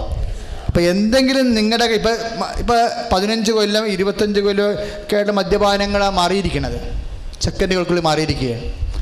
ഇപ്പോൾ 5 കൊല്ലം മുമ്പ് ഒരു മകനോട് പറഞ്ഞു, എടാ നീ ഇനി കുടിക്കരുത് കേട്ടാ, കർത്താവിൻ്റെ നാമത്തിൽ ഞാൻ ശാസിച്ച് പറഞ്ഞതാണ്. അന്ന് മുതൽ ആ മകൻ ഇന്ന് കുടിച്ചിട്ടില്ല. കാര്യം എന്താ? ആ പറയണ ദൈവികമായി പറയണതായത് കാരണം ദൈവത്തിൻ്റെ അഭിഷേകത്തിലാണ് അവനത് കേൾക്കുന്നത്. അവൻ പിന്നെ അങ്ങനെയുള്ള അപകട മേഖലയെ അവൻ സഞ്ചരിച്ചിട്ടില്ല. പക്ഷേ ദൈവത്തിൻ്റെ വചനങ്ങളിലേക്ക് വന്നതിന് ശേഷം വീണ്ടും നിങ്ങൾ ഇവിടെ വന്ന് എന്തെങ്കിലും കോപ്പറേറ്റ് തരം കാണിച്ചിട്ട് പോകാം, എന്നിട്ട് പിന്നെ പഴയതുപോലെ ചുറ്റി നടപ്പ കർക്കവ കള്ളുകുടിയ അവരൊക്കെ തുടങ്ങാമെന്നൊക്കെ വിചാരിക്കുകയാണെങ്കിൽ ആ വെള്ളം വാങ്ങി വെക്കേണ്ടി വരും. എന്താ കാര്യം എന്ന് വെച്ച് കഴിഞ്ഞാൽ യജമാനം വരാൻ വൈകുമെന്ന് നീ വിശ്വസിക്കുന്നുണ്ട്. That means you have no faith. എൻ്റെ അർത്ഥം അതല്ലേ? യജമാനം വരാൻ വൈകുമെന്ന് പറയുമ്പോൾ സഹവൃത്യന്മാരെ മർദ്ദിക്കാൻ തുടങ്ങിയാൽ, മദ്യപന്മാരുടെ കൂടെ കൂട്ടുകൂടിക്കൊണ്ട് കള്ളു കുടിക്കാൻ തുടങ്ങിയതിൻ്റെ അർത്ഥം എന്താണ്? യജമാനം വരാൻ വൈകുമെന്ന് വിചാരിക്കണത് വിശ്വാസമില്ലെന്നാ പറയണത്. വിശ്വാസത്തിൽ നിന്നാണ് വിശ്വസ്തത ഉണ്ടാകണത്. വിശ്വാസത്തിൽ നിന്നാണ് വിവേകം ഉണ്ടാകണത്. ബൈബിൾ പറയുന്ന എല്ലാ വിവേകത്തിനും വിവേചനത്തിനും വിശ്വസ്തതയ്ക്കുമെല്ലാം വിശ്വാസത്തിൽ നിന്നാണ് തുടങ്ങുന്നത്. ആദ്യം നമുക്ക് വിശ്വസ്തത എന്ന് പറയണതും വിവേകമെന്ന് പറയണതും എല്ലാം വരണത് എവിടുന്ന? വിശ്വാസത്തിൽ നിന്നാണ്. യജമാനം വരാൻ വൈകിയെന്ന് ഇപ്പം എന്താ അമ്മായിയമ്മ പറയണ? നിൻ്റെ പൊന്നെടുത്ത് വിറ്റ് എന്ന് വെച്ചാൽ അവന് മക്കൾ ഉണ്ടാക്കാൻ പറ്റുന്ന രീതിയിലുള്ള ട്രീറ്റ്മെൻറ്റിന് പോയിക്കൊള്ളാനാണ് പറയണത്. അപ്പോൾ അമ്മായിമ്മക്കറിയാം എൻ്റെ പൊന്നെടുത്ത് വിറ്റാലും ശരി ഇവരൊന്നും ഗുണം പിടിക്കാൻ പോലും ഇവർ പിള്ളേർ ഉണ്ടാകാൻ പോണില്ല. അപ്പോൾ കുടുംബത്തിൽ നിന്ന് ആ കാഴ്ച പോകേണ്ട കാര്യമില്ലല്ല. അവൾ പിന്നെ തെണ്ടിപ്പിറക്കി പോയിക്കൊള്ളും. കുറേ നാൾ അവൾ പൊന്നും പോയി മാലയും പോയി തലമാലയും പോയി കഴിയുമ്പോൾ ഇവൾ ഇട്ടുവിട്ടച്ച് പോയിക്കൊള്ളും. അവരുടെ ദുഷ്ടബുദ്ധിയാണ്, ദുഷ്ടഭൃത്യ എന്നല്ലേ വിളിക്കണത്. അത് ഉള്ളിൽ വെച്ച് പെരുമാറുന്ന ആൾക്കാരെയൊക്കെ തമ്പുരാൻ വിളിക്കുന്ന പേരാ. ഈ ദുഷ്ടഭൃത്യൻ വന്ന് ഉടമ്പടി ചെയ്താൽ പണിയായിരിക്കും. അപ്പം ആദ്യം തന്നെ കറക്റ്റ് ചെയ്യണം ഈ വിഷയങ്ങളെല്ലാം. കാര്യം ഞാനെപ്പോഴും ഇവിടെ ഉണ്ടാവത്തില്ല. ഇനിയിപ്പോൾ ദൈവാനുഗ്രഹിച്ച് ബ്രിട്ടാസച്ചൻ, ഞാനില്ലാത്ത ദിവസങ്ങളൊക്കെ ബ്രിട്ടാസച്ചനെയാണ് കൃപാസനത്തിന് ചാർജ് അച്ഛന്മാരുടെ കൂട്ടത്തിൽ. അച്ഛൻ വന്നോളാമെന്ന് പറഞ്ഞിട്ടുണ്ട്. അപ്പം അച്ഛൻ കുമ്പസാരം നടത്തുമ്പോൾ ഇനിയിപ്പോൾ ഉടമ്പടി കുറച്ചുകൂടി ഭംഗിയായിട്ട് പോകുന്ന ലക്ഷണമുണ്ട്. അപ്പം അതുകൊണ്ട് എൻ്റെ മക്കൾ ഞാൻ നിങ്ങളെ പേടിപ്പിക്കുകയല്ല. അതായത് നിങ്ങൾ ഉടമ്പടി ഭയങ്കര സ്പീഡാണ്. നിങ്ങളാണത് താമസിപ്പിക്കണത്. ഉടമ്പടി വളരെ സ്പീഡാണ്. കാര്യം ഇതിൻ്റെ സമയത്തിൻ്റെ മേൽ അമ്മയ്ക്ക് അധികാരമുള്ള കാരണം ഒരു വിഷയം ടേക്കപ്പ് ചെയ്യുകയാണ്. ഒരു മാസത്തിനുള്ളിൽ ജോലി എന്നൊക്കെ പറഞ്ഞാൽ എന്താ? നഷ്ടപ്പെട്ടു പോയ വിസ, എല്ലാ കാര്യങ്ങൾക്കും അമ്മ ഇടപെടുകയാണ്. അപ്പം നമ്മളെന്താ ചെയ്യേണ്ടത്? ഉടമ്പടി സ്പീഡാണെന്ന് കാണുമ്പോൾ നമ്മളായിട്ട് അത് താമസിപ്പിക്കരുത്. അതാണ് ഇപ്പോൾ പുസ്തകം ഇറക്കിയിരിക്കുന്നത്. ഇതെല്ലാം ഭംഗിയായിട്ടൊന്ന് വായിച്ച് നോക്കണം. കാര്യം ഇവിടെ ഇപ്പോൾ കൗൺസിലേഴ്സിനോട് ഞാൻ പറയുന്നുണ്ട്, കൗൺസിലേഴ്സ് ഇപ്പോൾ 20 പേര് അങ്ങനെയൊന്നും എടുക്കാൻ പാടില്ല. മാക്സിമം വന്നാൽ ഒരുമിച്ച് 10 പേർക്ക് എടുക്കാം. കൗൺസിലേഴ്സ് ശ്രദ്ധിക്കുക, നാളെ മുതൽ മാക്സിമം 10 പേര് എടുക്കാൻ പാടില്ല ഒരുമിച്ച്. കാര്യം ഇപ്പോഴ് എല്ലാവർക്കും എല്ലാ കാര്യങ്ങളും അറിയാവുന്ന കാരണം കൗൺസിലിന് വർക്ക് എളുപ്പമായി. പക്ഷേ 20 പേരൊന്നും ഇരിക്കാൻ പാടില്ല, 15 പേരൊന്നും ഇരിക്കാൻ പാടില്ല. ഇപ്പം 10 പേര് മാത്രമേ ഇരിക്കാൻ പാടുള്ളൂ. ആ 10 പേരോട് സൗമ്യവും ശാന്തമായിട്ട് നിങ്ങൾ കൃത്യമായിട്ട് കാര്യങ്ങൾ പറയണം. നിങ്ങൾ പറയാണെന്ന് തെറ്റിപ്പോയി കഴിഞ്ഞാൽ ജനങ്ങളുടെ അനുഗ്രഹം താമസിക്കും. ജനങ്ങളും വരുന്നവർ ധൃതിയൊന്നും കാണിക്കരുത്. ഒരു ചേട്ടന് ഇവിടെ വന്നിട്ടുണ്ടായിരുന്നു. അപ്പോൾ ഇവിടെ ആരും ഇല്ല എന്ന് ചോദിച്ചു. ഞായറാഴ്ച ആ മനുഷ്യൻ അയാൾ പണ്ടാരം കുർബാന പോലും കാണാൻ വന്നിരിക്കണേ. ഞായറാഴ്ച ഇവിടെ കുർബാന ഇല്ല. പിതാവ് പറഞ്ഞിട്ടുണ്ട് കുർബാന ഇടവക പള്ളി കൂടേണ്ടി വരും. അപ്പം അതുകൊണ്ട് കുർബാന കഴിഞ്ഞ് വരണം. അല്ലെങ്കിൽ ഇവിടെ വന്നാൽ തന്നെ നിങ്ങൾ നേരെ ഇടവക പള്ളി പോയി കുർബാന കൂടിയേക്കണം. ഞങ്ങളിവിടെ 9:30 ആകുമ്പോഴേ തുറക്കത്തുള്ളൂ, ഉടമ്പടി തുടങ്ങത്തുള്ളൂ. അപ്പോൾ 9:30 നിങ്ങൾ കുർബാന കൂടി വേണം ഇവിടെ വരാൻ. ഞായറാഴ്ച കുർബാന, ബാക്കി എല്ലാ ദിവസങ്ങളും ഇപ്പം അച്ഛൻ കൂടി വരാമെന്ന് പറഞ്ഞുകൊണ്ട് എല്ലാ ദിവസങ്ങളും തന്നെ കുർബാന ഉണ്ടാവും. കുർബാന ഇപ്പം ചിലപ്പോൾ 7 മണിക്ക് ഇപ്പം അച്ഛൻ്റെ പള്ളിയിൽ നിന്ന് കുർബാന കഴിഞ്ഞ് ഇവിടെ എത്തണം. വ്യാഴാഴ്ചയും വെള്ളിയാഴ്ചയും ശനിയാഴ്ചയും. അപ്പം അതുകൊണ്ട് ചിലപ്പോൾ ആ കുർബാന കഴിഞ്ഞ് ചിലപ്പോൾ 10 മണിക്കാകും. 10 മണിക്കായാലും കുർബാനയ്ക്കുള്ള അവസരങ്ങളുണ്ടാകും. ശ്രുതികട ഹല്ലേലൂയ, യേശുവേ സ്തോത്രം, ഹല്ലേലൂയ.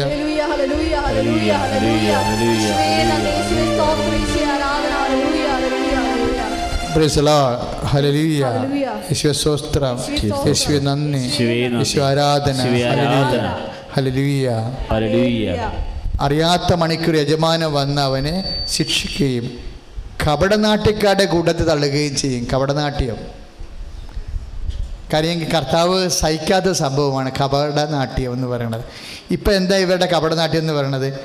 ഇവിടെ സ്നേഹത്തോടെയും സന്തോഷത്തോടെയും തഞ്ചത്തോടെയും മരുമകളോട് പറയണത്, മോളെ നിൻ്റെ പൊന്ന് വിറ്റ് അവനെ ചികിത്സിക്ക്, കുഞ്ഞിനെ കിട്ടുമല്ലോ എന്ന് പറയുന്നത്. അമ്മയമ്മയുടെ ഉള്ളിലറിയാം കിട്ടാൻ പോണില്ലെന്നറിയാം. അതിൻ്റെ അർത്ഥം എന്താണ്? ആ പൊന്നും പോകും, പിന്നെ ഇവള് പട്ടിണിയാകുമ്പോൾ ഇവളൊന്ന് വീട്ടിൽ നിന്നും പോയിക്കൊള്ളും. അതാണ് കപടനാട്യം എന്ന് പറയുന്നത്. ഈ ഉദ്ദേശമൊക്കെ മനസ്സിൽ വെച്ചുകൊണ്ടിരുന്നതുകൊണ്ട് ഈ ഉടമ്പടി ചെയ്യരുത്. ഉടമ്പടിയെ തൊട്ടവൻ മലഞ്ഞടിച്ച്, വിശുദ്ധിയില്ല തൊട്ട കാരണമല്ല മലഞ്ഞടിച്ച് വീണ് ചത്തത് എന്ന് പറഞ്ഞ് ദൈവമേ ചത്തുപോണ കേസാണ് എന്ന് നാളെ ഞങ്ങളുടെ ഉടമ്പടിക്ക് വരത്തില്ല. ചില ബുദ്ധിയില്ലാത്ത പെണ്ണുങ്ങൾ അങ്ങനെ ചിന്തിച്ചെന്ന് വരും. അച്ഛൻ പറഞ്ഞതിൻ്റെ കാരണം വളരെ സിമ്പിളാണ്. നിങ്ങളുടെ അനുഗ്രഹം ചിലർക്ക് താമസിക്കുന്നത് നിങ്ങൾ ഒന്ന് പെട്ടെന്ന് കറക്റ്റ് ചെയ്താൽ മതി.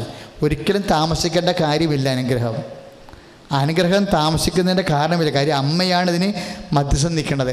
അമ്മ മധ്യസ്ഥം നിൽക്കുമ്പോൾ എൻ്റെ മക്കളെ ഇത് കൃപാസനം കൊണ്ട് ലോകം വിശുദ്ധീകരിക്കപ്പെടണം. കാര്യം ഇന്നത്തെ കാലത്ത്, ഈ പുതിയ കാലത്ത് മനുഷ്യന് സുവിശേഷ വിഹിതമായിട്ട്, അതായത് അമ്മ എന്താ പറയണത്? അവൻ പറയണത് പോലെ ചെയ്യാനെന്നല്ല പറയണത്. അതും ഉടമ്പടി വാക്യമാണ് ശരിക്കും. അവൻ പറഞ്ഞതുപോലെ ചെയ്യാനല്ല പറയണത്. ഇസ്രായേൽ ജനം പുറപ്പാടിൻ്റെ പുസ്തകത്തിൽ 19-ാം അധ്യായത്തിൽ സീനായ മലമുകളിൽ താഴെ വരത്തില്ലേ?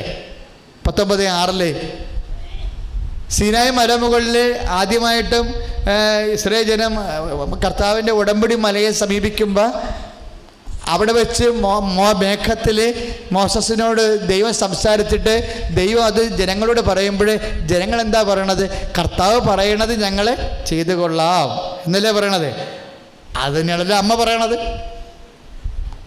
അവൻ പറയണത് പോലെ ചെയ്യാൻ, അവൻ പറയണത് പോലെയാണ് നമ്മൾ ചെയ്യണത്. 6 കാര്യങ്ങൾ: പാപം ഉപേക്ഷിക്കുക, പ്രേക്ഷിത പ്രവർത്തനം ചെയ്യുക, അതുപോലെ തന്നെ കാരുണ്യ പ്രവർത്തികൾ ചെയ്യുക. ഇതെല്ലാം ഈശോ ആ പരസ്യ ജീവിതത്തിൻ്റെ കാലത്ത് പലപ്പോഴായിട്ട് പറഞ്ഞുള്ള കാര്യങ്ങളാണ് നമ്മൾ ഒറ്റ പച്ച പേപ്പറിലാക്കി വെച്ചിരിക്കുന്നത്. ഇത് മനസ്സിലായില്ലേ? ഈ അമ്മ എന്താ പറഞ്ഞത്? അവൻ പറയണത് പോലെ ചെയ്യാൻ. അത് തന്നെയാണ് നമ്മൾ ഉടമ്പടി മലയിൽ വെച്ച് മോസസിനോട് ജനങ്ങൾ പറയണത്, ഞങ്ങൾ അവൻ പറഞ്ഞതുപോലെ ചെയ്തോളാമെന്ന്. അവൻ പറഞ്ഞത് എന്താ നമ്മൾ ചെയ്തിരിക്കണത്? അവൻ ആ 3 വർഷക്കാലം എടുത്തിട്ട് നമ്മളോട് പറഞ്ഞിട്ടുള്ള മുഴുവൻ കാര്യങ്ങൾ, 6 കാര്യങ്ങളെ ക്രോഡീകരിച്ച് നമ്മൾക്ക് എളുപ്പം ചെയ്യാവുന്ന രീതിയിലാക്കി വെച്ചിരിക്കുകയാണ്. നിങ്ങൾ വിശ്വസ്തയോടെ ചെയ്ത് കഴിഞ്ഞാൽ പിന്നെ ഇത് വരുന്നറിയാവോ? പിന്നൊക്കെ അങ്കലാപ്പില്ല. എന്താ കാര്യം? കർത്താവിൻ്റെ കോട്ടിലായ ബോള് ഇനി കർത്താവാണ് അടിക്കേണ്ടത്. കർത്താവ് അടിച്ചില്ല എന്നുണ്ടെങ്കിൽ കൗൺസിൽ ചെയ്ത് നോക്കുമ്പോൾ പരിശുദ്ധ പറയും എന്താ മിസ്റ്റേക്ക്, എപ്പോഴാണ് അത് ചെയ്യാൻ പോകണമെന്ന് പറയും. ഒരു കുഴപ്പമില്ല, എപ്പോഴാണെന്ന് പറയും, കൃത്യമായിട്ട് പറയും. അതല്ല ഓരോരുത്തരും പറയണം. ചില ആൾക്കാരോട് കർത്താവ് കാണുമ്പോൾ തന്നെ പറയും, ചില ആൾക്കാർ മെസ്സേജ് എടുക്കുമ്പോൾ പറയും. ഇപ്പം എന്താ സംഭവിച്ചിരിക്കണമെന്ന് അറിയാമോ? ചില ആൾക്കാരെങ്കിലും ഉടമ്പടി ചെയ്തിട്ട് അച്ഛനെ കാണാൻ വേണ്ടിയുള്ള ഈ പ്രശ്നത്തിന് വേണ്ടിയാണ് ഉടമ്പടി ചെയ്തിരിക്കുന്നത്. ലക്ഷ്യം അവരുടേത് അച്ഛനെ കാണുക എന്നുള്ളതാണ്. അതല്ല ലക്ഷ്യം. അതൊരു സെക്കൻഡറി തിങ്ങാണ് ശരിക്കും. ഇവിടെ ഈ സാക്ഷ്യം പറഞ്ഞ ആൾക്കാർ എത്ര അച്ഛനെ കണ്ടിട്ടുണ്ട്? സാക്ഷ്യം പറഞ്ഞ എത്ര പേരെ കണ്ടിട്ടുണ്ട്? പക്ഷെ അവർ കർത്താവിനെ കണ്ട്. അപ്പം നിങ്ങളത് ചെയ്യേണ്ട കാര്യങ്ങൾ, ഇപ്പോൾ ചെയ്യേണ്ട കാര്യങ്ങൾ എന്ന് പറഞ്ഞാൽ ഈ പത്രം കൊടുക്കണമെന്ന് പറഞ്ഞില്ലേ? പത്രം ഞങ്ങളാണ് ആദ്യം കൊടുക്കാൻ തുടങ്ങിയത് കൃപാസനത്തിൽ നിന്ന് ഫ്രീ ആയിട്ട്. ഇവിടുത്തെ കറണ്ട് ചാർജ് കടക്കാൻ പൈസ ഇല്ലാഞ്ഞ കാലത്ത് ആ കാശ് എടുത്തിട്ട് ആൾക്കാർക്ക്, പ്രേക്ഷിതർക്ക് വണ്ടിക്കാശ് കൊടുത്തിട്ട് പത്രവും ഫ്രീ ആയിട്ട് കൊടുത്ത ഒരു സമയമുണ്ട്. എന്താ കാര്യം? പത്രം രോഗികൾ വായിക്കണം, കർത്താവിനെ അറിയണം, അറിഞ്ഞവർ ആഴപ്പെടണമെന്ന് 2011 അമ്മ പറഞ്ഞപ്പോൾ കഷ്ടം സഹിച്ചത് നഷ്ടം സഹിച്ചു അമ്മയ്ക്ക് വേണ്ടി വെച്ചിട്ട് ജോലിയാണ്. അതിനുശേഷം വലിയ പത്രത്തിലൊക്കെ വ്യത്യാസം വന്നത്. ലോകത്തൊരു സഭയുടെയും പത്രങ്ങളിൽ ഇത്രയും കർത്താവ് സ്പർശിച്ച് സുഖപ്പെടുന്ന ഒരു സാക്ഷ്യം നമ്മൾ ഇന്നുവരെ കേട്ടിട്ടില്ല. നമ്മളാരും പറഞ്ഞുണ്ടാക്കിയതല്ല, ഞങ്ങൾ പ്രേക്ഷിതവേല ചെയ്തപ്പോൾ അമ്മ കൊടുത്ത അനുഗ്രഹമാണ്. അപ്പോൾ 12,000 പേര് സുവിശേഷ വേല ചെയ്യണം ചോദിച്ചപ്പോൾ പറഞ്ഞ കറക്റ്റാണ്. നിങ്ങളിത് വാങ്ങിച്ചുകൊണ്ട് സുവിശേഷ വേല ചെയ്യണം. അപ്പം നിങ്ങൾ വാങ്ങിക്കണം എന്തിനാണെന്ന് അറിയാമോ? ഇത് വാങ്ങിച്ച് ചീട്ട് മേടിച്ചാൽ അച്ഛനെ കാണാവില്ല എന്നാണ് വിചാരിക്കണത്. അവിടെയാണ് ലക്ഷ്യം തെറ്റിപ്പോണത്. അതാണ് ലക്ഷ്യം തെറ്റിപ്പോണത്. ഇത് വാങ്ങിച്ചിട്ട് സന്തോഷത്തോടെ സ്നേഹത്തോടെ യേശുവിനെ കാണണം. നിങ്ങൾ കേൾക്കണ കാര്യമല്ലേ ഇത്? യൂട്യൂബിലും ഫേസ്ബുക്കിലും എല്ലാം കിടക്കുന്നുണ്ടല്ലോ ഈ സാക്ഷ്യം ലൈവായിട്ട്. ഇപ്പോഴും ലൈവ് പോയിക്കൊണ്ടിരിക്കുകയല്ലേ? അപ്പോൾ അങ്ങനെ വരുമ്പോൾ സത്യസന്ധമായ സ്ഥലത്ത് ദൈവത്തിൻ്റെ സാന്നിധ്യം ഉണ്ടാകുമ്പോൾ നിങ്ങളെപ്പോലെ അനേകം 1000 മക്കൾ നിങ്ങൾ വഴി അറിയണം. നിങ്ങൾ വഴി അറിഞ്ഞാൽ അവർക്ക് പറഞ്ഞാൽ പെട്ടെന്ന് മനസ്സിലാവത്തില്ല. അതുകൊണ്ടാണ് ഈ 12 പേജ് എടുത്ത് കൈ കൊടുക്കുന്നത്. ഇതാണ് കൃപാസനം, ഇതാണ് പരിശുദ്ധ അമ്മ, ഇതാണ് അവിടെ നടക്കണതെന്ന് പറയുമ്പോൾ നിങ്ങൾ വഴി 5 പേര് വന്നാൽ 4 പേര് വിശുദ്ധീകരിച്ച് കഴിഞ്ഞാൽ അതിൻ്റെ ആസ്തി ആർക്കാണ് കൂടുന്നത്? നിങ്ങളുടെ അക്കൗണ്ടാണ് കൂടുന്നത്. ഒരേ സമയം നിങ്ങൾക്ക് അനുഗ്രഹവും കൃപയും കിട്ടുന്ന സംഭവം. അമ്മ ആഗ്രഹിക്കുന്ന ഒരു കൃപാപര പദ്ധതി കൃപാസനത്തിൽ ഞങ്ങളുടെ കുടുംബത്തിൽ ഉണ്ടാകാൻ ഇടയാക്കണമെന്നല്ലേ ആദ്യം പ്രത്യക്ഷിക്കുന്ന പ്രാർത്ഥന 1000 പ്രാർത്ഥിച്ചത്. അതിന് ഉത്തരമായിട്ടാണ് ഇത് വന്നിരിക്കുന്നത് കൊണ്ടല്ലേ ഇത്ര അടയാളം കാണുന്നത്. ശ്രുതികട്ടെ ഹല്ലേലൂയ, ഹല്ലേലൂയ, ഹല്ലേലൂയ, ഹല്ലേലൂയ. കരങ്ങൾ ഉയർത്തിക്കൊണ്ട് ശ്രുതികട്ടെ ഹല്ലേലൂയ. കർത്താവായ ദൈവമേ, അമ്മ ആഗ്രഹിക്കുന്ന ഒരു കൃപാവര പദ്ധതി ഞങ്ങളുടെ കുടുംബങ്ങളിലും ജീവിത മേഖലകളിലും കൃപാസനത്തിൽ നടപ്പിൽ വരുത്താൻ കൃപ വർഷിക്കണമേ എന്ന് പ്രാർത്ഥിക്കുന്നു. ഹല്ലേലൂയ ഹല്ലേലൂയ. കൃപമതിയേ അളവില്ലാത്ത കൃപമതിയേ കൃപമതിയേ കൃപമതിയേ അളവില്ലാത്ത കൃപമതിയേ. ഈ നെഞ്ചിൻ്റെ കൂട് മുതൽ പൊക്കിളിൻ്റെ താഴെ വരെ ഇങ്ങനെ വെറുതെ വയറ് വീർത്തിരിക്കും. ഗ്യാസാണ് വെള്ളമാണെന്ന് നമുക്കറിയത്തില്ല. ആ വ്യക്തിയെ കർത്താവ് ഇപ്പം സ്പർശിച്ച് സുഖപ്പെടുത്തിക്കൊണ്ടിരിക്കുന്നു. ഹല്ലേലൂയ ഹല്ലേലൂയ ഹല്ലേലൂയ ഹല്ലേലൂയ ഹല്ലേലൂയ ഹല്ലേലൂയ ഹല്ലേലൂയ. പരിശുദ്ധാത്മാവ് ഇത് ഈ സുവിശേഷ വേല നടന്നുകൊണ്ടിരിക്കുമ്പോൾ പൈപ്പിൽ നിന്ന് വെള്ളം ചൊരിഞ്ഞു വീണിട്ട് നമ്മൾ കൈക്കുടനെ കോരി വാഗൊണ്ട് കുടിക്കണ ഒരു രീതിയില്ലേ, അതുപോലെ ഒരു മെസ്സേജ് കാണുന്നുണ്ട്. അതായത് കർത്താവിൽ നിന്ന് വിശ്വാസവും പ്രത്യാശയും ദൈവസ്നേഹവും ആവോളവും അനുഭവിച്ചുകൊണ്ട് കർത്താവിൻ്റെ കൃപയിൽ നിറയുന്ന ആ മക്കളുടെ സൂചനയാണ്. ശ്രുതികട ഹല്ലേലൂയ.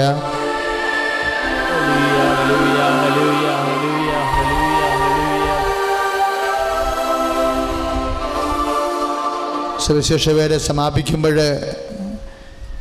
ഇന്ന് ഇത്രയും നേരം കർത്താവ് നടത്തിയ വെളിപാടുകളെല്ലാം ക്രോഡീകരിക്കുമ്പോൾ നമുക്കൊരു കാര്യം മനസ്സിലാകും. എന്താ മനസ്സിലാവണത്? പരിശുദ്ധ അമ്മ യേശുക്രിസ്തുവിൻ്റെ ഈശോയെ പ്രതിയുള്ള സാക്ഷ്യ ജീവിതത്തിന് വേണ്ടി നമ്മളെ സഹായിക്കുന്ന അമ്മ വചനങ്ങളാണ് ബൈബിൾ മുഴുവനും ഏറെക്കുറെ കിടക്കുന്നതെന്ന് പറഞ്ഞത്. ആ വിവേകങ്ങളിലെല്ലാം 7:24 വിവേകം മത്തായിയുടെ സുവിശേഷത്തിലെ ദൈവവചനം കേട്ട് അതനുസരിച്ച് ജീവിക്കുന്ന പാറമേൽ പണി ചെയ്ത വിവേകമതിയായ മനുഷ്യൻ. അപ്പോൾ കർത്താവ് പറയുന്ന വിവേകമെന്ന് പറയുന്നത് അമ്മയുടെ ആത്മഗുണമാണ്. എന്താണത്? അമ്മയുടെ ഗുണമാണ് ലൂക്കാ 8:21 11:27 ഉള്ളത്. എന്താണ്? ദൈവവചനം കേൾക്കുക, അതനുസരിച്ച് ജീവിക്കുക. അതനുസരിച്ച് ജീവിക്കുക എന്ന് പറയുന്നതാണ് 2:7. അവൻ പറയുന്ന പോലെ ചെയ്യുക എന്ന് പറയണത്. അവൻ പറയുന്ന പോലെ ചെയ്യാൻ വേണ്ടി അമ്മയുടെ മധ്യസ്ഥത്തിൽ നമ്മളൊരു പുതിയ ജീവിതം ആരംഭിക്കുകയാണ്. ഈ ജീവിതത്തിൻ്റെ ഭൗതിക മേഖലകളിലും ഭൗതിക മേഖല അനുഗ്രഹമായിട്ടും ആധ്യാത്മിക മേഖലയെ കൃപയായിട്ടും സമ്പൂർണമായ ആധ്യാത്മിക വളർച്ചയാണ് കർത്താവ് ഈ കൃപാപര പദ്ധതി കൊണ്ട് കർത്താവ് ഉദ്ദേശിക്കുന്നത്. അമ്മ വഴി നമുക്ക് ലഭിച്ചത്. സ്തുതിയുടെ ഹല്ലേലൂയ.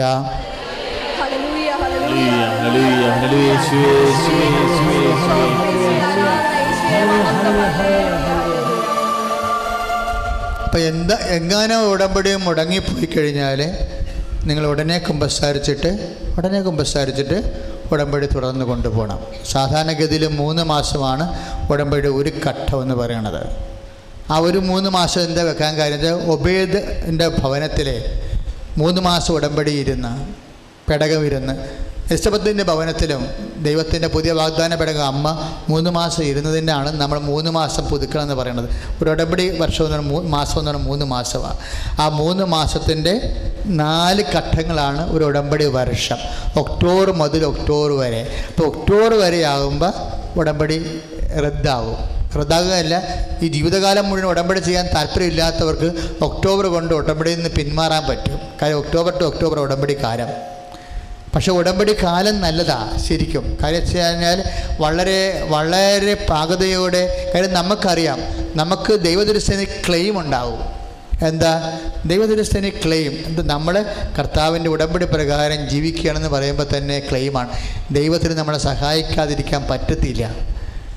പക്ഷേ നമ്മൾ പറയുന്ന ആംഗിളിൽ അല്ലെങ്കിലും ദൈവം വിചാരിക്കുന്ന നമ്മളെക്കാൾ മെച്ചമായ ആംഗിളിൽ, നമ്മൾ പറയുന്ന ആംഗിളിൽ ദൈവം സഹായിച്ചില്ലെങ്കിൽ നമ്മളെക്കാൾ മെച്ചമായ ആംഗിളിൽ ദൈവം സഹായിക്കത്തുള്ളൂ. അത് ദൈവവേദന മനസ്സിലാക്കണം. ഞാൻ പറയുന്ന ആംഗിളിൽ ദൈവം എന്നെ സഹായിച്ചില്ല കടലോരത്തൊരു സ്ഥലം മേടിക്കാൻ വേണ്ടി. പക്ഷേ ദൈവം 1 കൊല്ലം കഴിഞ്ഞപ്പോൾ ഈ സ്ഥലം എനിക്ക് തന്നു, കൃപാസനത്തിൽ തന്നു. അപ്പോൾ എന്താ? നമ്മൾ 1.5 കൊല്ലം പ്രാർത്ഥിച്ച് നടക്കാഞ്ഞ കാര്യം കർത്താവ് പ്രാർത്ഥിക്കാത്ത സംഭവം എടുത്ത് കയ്യിൽ തരുമ്പോൾ എന്താ അർത്ഥം?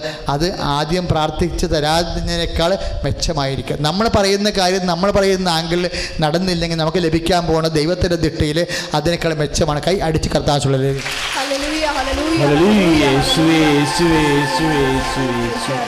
പരിശുദ്ധ പരമദിവ്യകാരുണ്യത്തിന് നേരവും ആരാധനയും സ്തുതിയും പുകഴ്ചയും പരിശുദ്ധ പരമദിവ്യകാരുണ്യത്തിന് നേരവും ആരാധനയും സ്തുതിയും പുകഴ്ചയും ഉണ്ടായിരിക്കട്ടെ. പരിശുദ്ധ പരമദിവ്യകാരുണ്യത്തിന് നേരവും ആരാധനയും സ്തുതിയും പുകഴ്ചയും ഉണ്ടായിരിക്കട്ടെ. ഇപ്പോഴ് വൃഷണങ്ങളിലെ നമ്മൾ വേനൽക്കുരു എന്ന് പറഞ്ഞ പോലെ ഒരു കുരുവാണ്. പക്ഷേ അത് ഇടത് വൃഷത്തിൻ്റെ കുരു അത് പൊട്ടിയിട്ട് ഇങ്ങനെ തുറന്നു വരുന്ന ഒരവസ്ഥയാണ് കാണുന്നത്. ആ വ്യക്തിക്ക് ആ രോഗം എന്ത് മോശമായ രോഗവുമാകാം. പക്ഷേ ആ വ്യക്തിയെ കർത്താവ് ഇപ്പോൾ സുഖപ്പെടുത്തുന്നു. സ്തുതികളെ ഹല്ലേലൂയ, യേശുവേ സ്തോത്രം, ഹല്ലേലൂയ.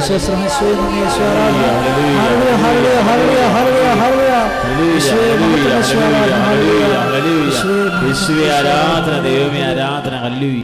പരിശുദ്ധ പരമദിവ്യകാരുണ്യത്തിന് പരിശുദ്ധ പരമദിവ്യകാരുണ്യത്തിന്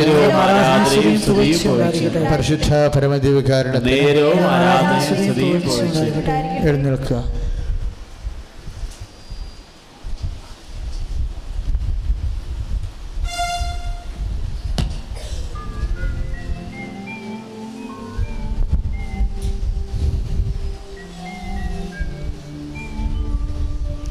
അച്ഛനോട് ചേർന്ന് പ്രാർത്ഥിക്കുക.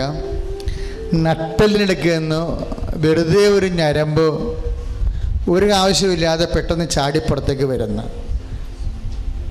ഞരമ്പ് പോലൊരു തന്തുവാണ് വരുന്നത്. അത് സ്കാൻ ചെയ്ത് കണ്ടുപിടിച്ച ഡോക്ടർ പറയും ഡോക്ടർ അത് ശരിക്കും ഓപ്പറേഷൻ ചെയ്യേണ്ടതാണെന്ന്. പക്ഷെ നീ ഇപ്പോൾ ആരാധന നോക്കി സ്തുതിച്ച കർത്താവ് അതിനെ നിർവീര്യമാക്കും, അതിൻ്റെ വളർച്ച നിർവീര്യമാക്കും. സ്തുതിയുടെ ഹല്ലേലൂയ, യേശുവേ ഹല്ലേലൂയ.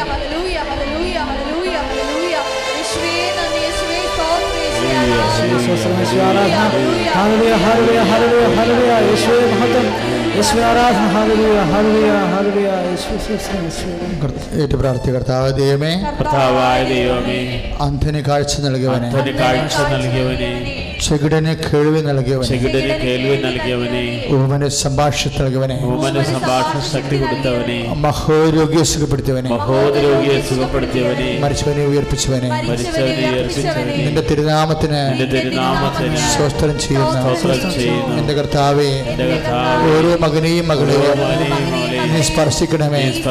ശിരസ് രോഗികളെ സ്പർശിക്കണമേ. ഹല്ലേലൂയ.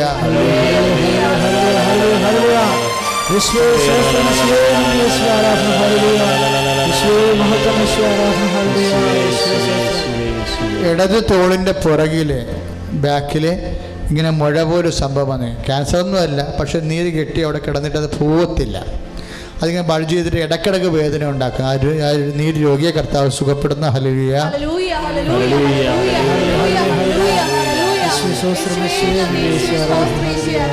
കർത്താവായ ദൈവമേ, അന്ധന് കാഴ്ച നൽകിയവനെ, എല്ലാ കണ്ണുകളെയും സ്പർശിക്കണമേ. ചെകിടന് കേൾവി നൽകിയവനെ, രോഗാതുരമായ എല്ലാ കാതുകളെയും സ്പർശിക്കണമേ. മഹോരോഗ്യം സുഖപ്പെടുത്തിയവനെ കർത്താവേ, എല്ലാ കരളുകളെയും മഞ്ഞപ്പിത്തം വന്നതിന് ശേഷം പാർശ്വഫലങ്ങളുള്ളവരെയും അവരുടെ രക്തത്തില് കർത്താവിന്റെ രക്തം കലരട്ടെ. രക്തത്തിൽ വിഷാംശമുള്ളവര് യേശുവിന്റെ നാമത്തില് രോഗസൗഖ്യം പ്രാപിക്കട്ടെ. ഹല്ലേലൂയ.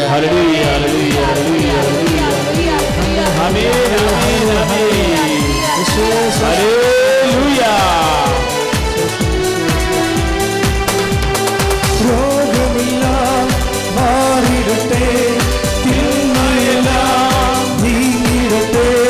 രോഗമെല്ലാം മാറിടട്ടെ, തിന്മയെല്ലാം നീങ്ങിടട്ടെ. ഇരുമുറിവിനാൽ സുഖപ്പെടട്ടെ, ഇരുമുറിവിനാൽ സുഖപ്പെടട്ടെ. പരിശുദ്ധ പരമദിവ്യകാരുണ്യത്തിന്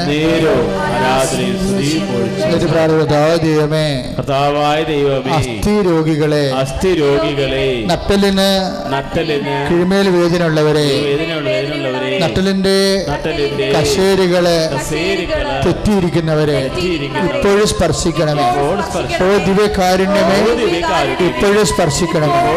കർത്താവേ, വായില് എപ്പോഴും കുത്ത തുപ്പലുണ്ടാവുകയും ചൊറിച്ചിലുണ്ടാവുകയും ചെയ്യുന്ന വായു പൊട്ടുന്ന വ്യക്തികളെ തുപ്പൽ സുഖപ്പെടുത്തണം.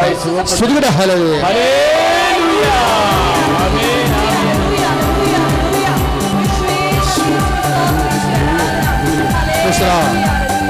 അതൊരു മെസ്സേജ് കൂടിയായിരുന്നു. കാര്യം വായിൽ ഇങ്ങനെ തുപ്പലുണ്ടാകുകയല്ല, എല്ലാവരുടെ വായിൽ തുപ്പലുണ്ട്. അതല്ല, തുപ്പൽ കട്ടി കൂടിയിട്ട് ഒട്ടുന്നു, നാക്കൊക്കെ ആയിട്ട് ഇങ്ങനെ ഒട്ടി പിടിക്കാകത്ത, എന്നാൽ ചുരുങ്ങി വരികയും ചെയ്യും. ആ വ്യക്തിയെ കർത്താവ് ഇപ്പം സുഖപ്പെടുത്തിക്കൊണ്ടിരിക്കണ. ഹല്ലേലൂയ.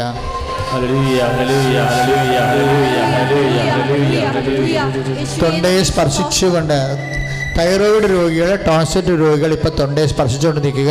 അച്ഛൻ പ്രാർത്ഥിക്കാൻ പോകുന്നു.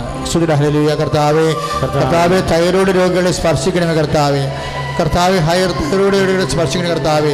തൈറോയിഡ് രോഗികളെ സ്പർശിക്കണ കർത്താവേ. ടോൺസിറ്റ് രോഗികളെ സ്പർശിക്കണ കർത്താവേ. തൊണ്ടത്തിലുള്ള മറ്റുള്ളവരെ വിൽക്കുന്നുള്ളവരെ സ്പർശിക്കണമേ. യേശുക്ക് സുനിതമായ നാമത്തിൽ തൈറോയിഡ് രോഗങ്ങളെ യേശു നാമത്തിൽ സൗഖ്യം പ്രാപിക്കട്ടെ. ഹല്ലേലൂയ.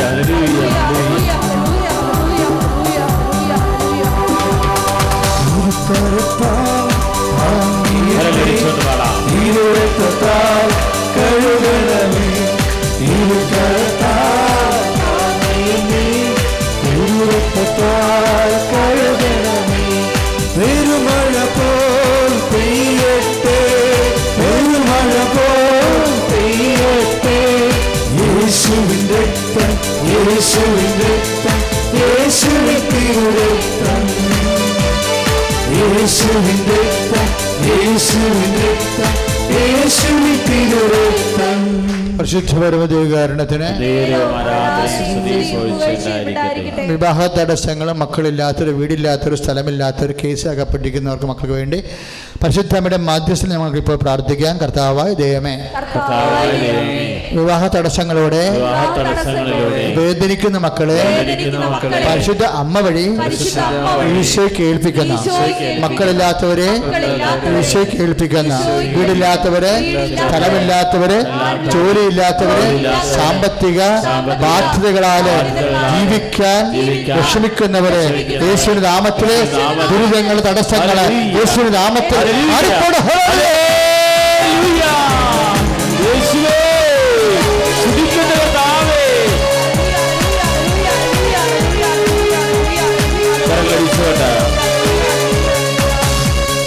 അത്ഭുതമായ വിടുതൽ, തലമുറകൾക്കെന്നും അവകാശം. അത്ഭുതമായ വിടുതൽ, തലമുറകൾക്കെന്നും അവകാശം. യേശുവിൻ ബലിയുടെ യോഗ്യതയാ ബന്ധനത്തിൽ നിന്നും വിടുതൽ. യേശുവിൻ ബലിയുടെ യോഗ്യതയാ ബന്ധനത്തിൽ നിന്നും വിടുതൽ. ബന്ധനടിച്ചുകൊണ്ട്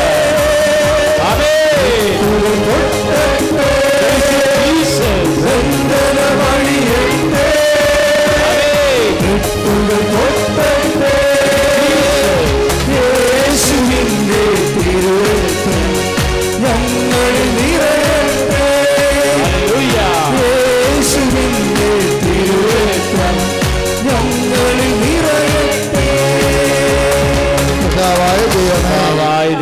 കർത്താവായ ദൈവമേ, ക്യാൻസർ രോഗികളെ എല്ലാവരെയും സ്പർശിക്കണമേ. കരൾ രോഗികളെ സ്പർശിക്കണമേ.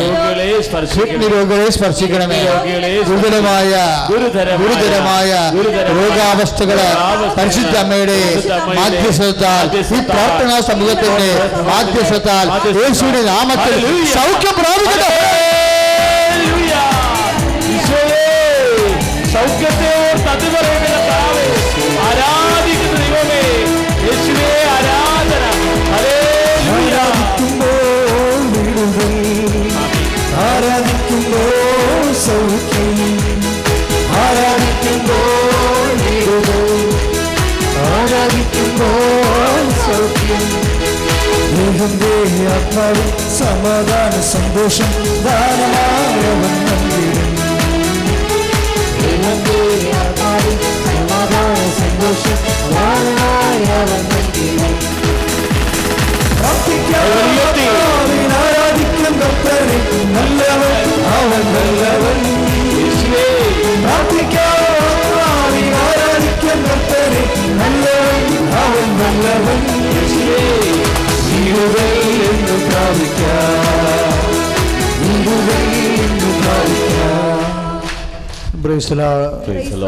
ഒരു വയസ്സുള്ള പെൺകുഞ്ഞിനെയും കൊണ്ട് അവൻ്റെ അപ്പനിപ്പം എടുത്തുകൊണ്ട് നടക്കണം എപ്പോഴും. കുഞ്ഞിന് ഭയങ്കര അസുഖമാണ്. കുഞ്ഞ് ഒരു റോസ് ഒറ്റ കുഞ്ഞുടുപ്പ് ഇട്ടിരിക്കുന്നതാണ്. അതായത് കുഞ്ഞിനെ എപ്പോൾ ദൈവമേ ചുറ്റി നടന്ന് ഓടി നടന്ന് കളിക്കാൻ കുഞ്ഞിന് പറ്റണില്ലല്ലോ എന്നോർത്ത് വേദനിക്കുന്ന അപ്പൻ. പൊക്കമുള്ള കറുത്തിട്ട് ഒരു അപ്പനാണ് കുഞ്ഞിനെ എടുത്തുകൊണ്ട് നടന്ന് വേദനിക്കുന്ന ആ കുഞ്ഞിനെ കർത്താവ് സ്പർശിച്ചുകൊണ്ടിരിക്കുകയാണ്.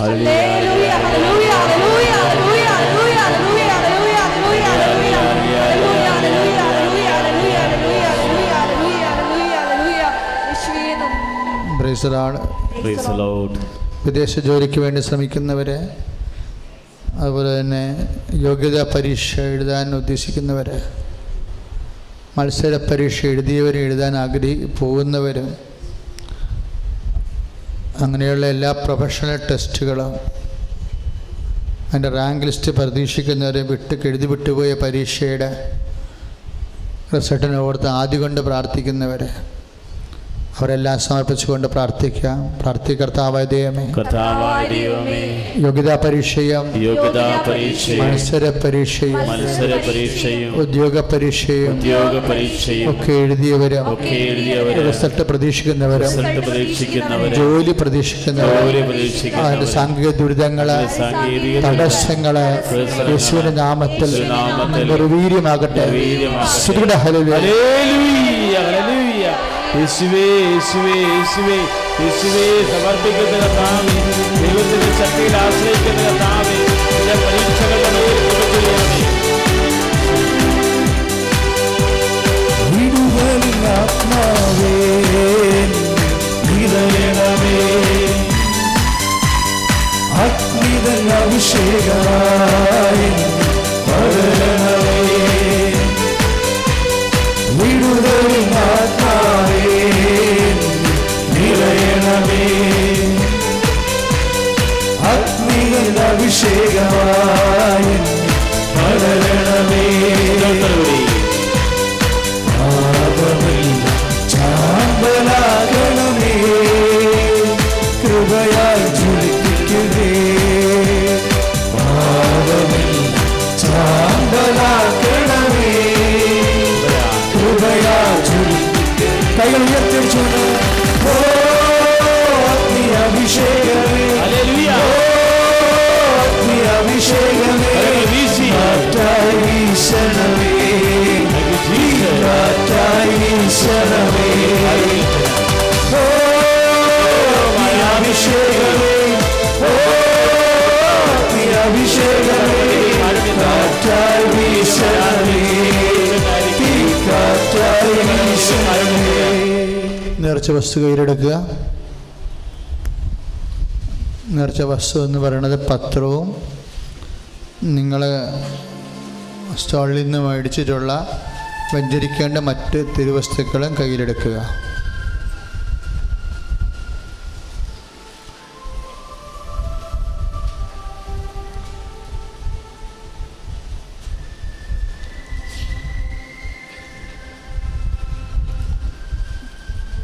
ഇപ്പോഴ് പത്രം കൊടുക്കേണ്ട സമയമാണ്. നമുക്കറിയാം 3 തരത്തിൽ, എല്ലാ ദിവസവും 4 തരത്തിലാണ് കൃപാസനത്തിലെ കൗൺസിലിംഗ് നടക്കുന്നത്. പ്രത്യേകിച്ച് തിങ്കളാഴ്ചയും ബുധനാഴ്ചയും. അന്നാണ് അച്ഛന് രജിസ്ട്രേഷൻ കൗൺസിലിംഗ് നടക്കുന്ന ദിവസം. ഇപ്പോൾ പണ്ടൊക്കെ എല്ലാവരും രജിസ്റ്റർ ചെയ്യണമെന്ന് പറയുമായിരുന്നു. പക്ഷേ അങ്ങനെ എല്ലാവരും രജിസ്റ്റർ ചെയ്തിട്ട് ഒരു ദിവസം 30 പേരുടെ കാര്യമേ നമുക്ക് കേൾക്കാൻ മാക്സിമം പറ്റണുള്ളൂ. 30ാമത്തെ ആൾ പോകുമ്പോൾ രാത്രി വൈകുന്നേരം 6 മണിയാകും. അവർ വീട്ടിൽ ചെല്ലുമ്പോൾ 9-10 മണിയൊക്കെ ആയി പോകുന്നുണ്ട്. അപ്പം അതുകൊണ്ട് ഒത്തിരി ആൾക്കാർക്ക് കാണാൻ വേണ്ടിയാണ് ഇപ്പോൾ രജിസ്ട്രേഷൻ സ്റ്റോപ്പ് ചെയ്തിരിക്കുന്നത്. രജിസ്ട്രേഷൻ അത്യാവശ്യമുള്ളവർക്ക്, വിസ്തരിച്ച് അച്ഛനെ കാണേണ്ടവർക്ക് ഒരു 10 പേർക്ക് ഒരു ദിവസം കാണാൻ പറ്റുമോ. പക്ഷേ രജിസ്ട്രേഷൻ കിട്ടാത്ത ഒത്തിരി പേര് പുറത്തു നിന്ന് വേദനിക്കുന്നുണ്ട്. അവർക്ക് വേണ്ടിയാണ് ഇപ്പോഴ് രജിസ്ട്രേഷൻ ഇല്ലാതെ തന്നെ കാണാൻ പറ്റിയ സംവിധാനം ഉണ്ടാക്കിയിരിക്കുന്നത്. അത് കാരണം 100-100 പേര് ഇപ്പോൾ അച്ഛനെ കാണുന്നുണ്ട്. അത്യാവശ്യം വന്ന് ചിലപ്പോൾ ഒരു ടെസ്റ്റിൻ്റെ കാര്യമായിരിക്കും, അല്ലെങ്കിൽ ഡോക്ടർ അബോർട്ട് ചെയ്യണമെന്ന് പറഞ്ഞായിരിക്കും, ഈശോ എന്നാ പറയണമെന്നറിയാൻ വേണ്ടി വന്നായിരിക്കും. നമുക്ക് അബോർട്ട് ചെയ്യാൻ താല്പര്യമില്ലായിരിക്കും. ഈശോയുടെ വചനം ഒരു ഉറപ്പ് കിട്ടിയാൽ പിന്നെ നമുക്ക് കൊണ്ടുപോകാമല്ല. കുഞ്ഞിനെ കൊണ്ട് എന്ത് കഷ്ടപ്പെട്ടാലും അതിനെ വയറ്റിലിട്ട് വളർത്തിക്കൊണ്ട് വരാമല്ലോ എന്ന്. അപ്പം അങ്ങനെയൊക്കെ നിർണായകമായ തീരുമാനം എടുക്കേണ്ട കേസായിട്ടുണ്ടാകും. അപ്പം അവരോട് രജിസ്റ്റർ ചെയ്യാൻ പറഞ്ഞാൽ അവർക്ക് രജിസ്ട്രേഷൻ കിട്ടുമ്പോൾ പല ഡേറ്റുകളൊക്കെ മാറിപ്പോകും. അപ്പം അതുകൊണ്ട് അങ്ങനെയുള്ള എമർജൻസി കേസൊക്കെ രജിസ്റ്റർ ചെയ്യാതെ എടുക്കുന്നതിൻ്റെ കാര്യം അതാണ്. ഇപ്പോൾ രാവിലെ വരുമ്പോൾ ഞാൻ ചെയ്യണമെന്ന് വെച്ച് കഴിഞ്ഞാൽ ഞങ്ങൾ 4 ആയിട്ട് തിരിക്കും. ഒന്ന് ഫ്രഷായിട്ട് ഉടമ്പടി ചെയ്യാനുള്ള കാര്യം.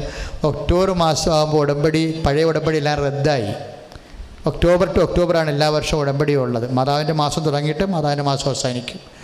അപ്പോൾ ഒക്ടോബർ വരെയുള്ള ഉടമ്പടികളെല്ലാം റദ്ദായി. പിന്നെ നിലനിൽക്കുന്ന 2-3 മാസത്തിന്, അതായത് ഈ 3 മാസമാണല്ലോ ഉടമ്പടിയുടെ ആദ്യഘട്ടം.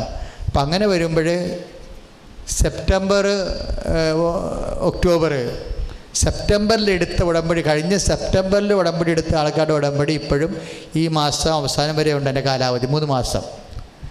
കഴിഞ്ഞ സെപ്റ്റംബറിൽ എടുത്തത്. അപ്പോൾ കഴിഞ്ഞ സെപ്റ്റംബറിന് മുമ്പായിട്ടുള്ള എല്ലാ ഉടമ്പടി ഇപ്പോൾ റദ്ദായിരിക്കുകയാണ്. കാര്യം ഒക്ടോബർ ടു ഒക്ടോബറാണ് കാലഘട്ടം. അല്ല, ആജീവനാന്തമല്ല ഉടമ്പടി. ഉടമ്പടി 1 വർഷമാണ്.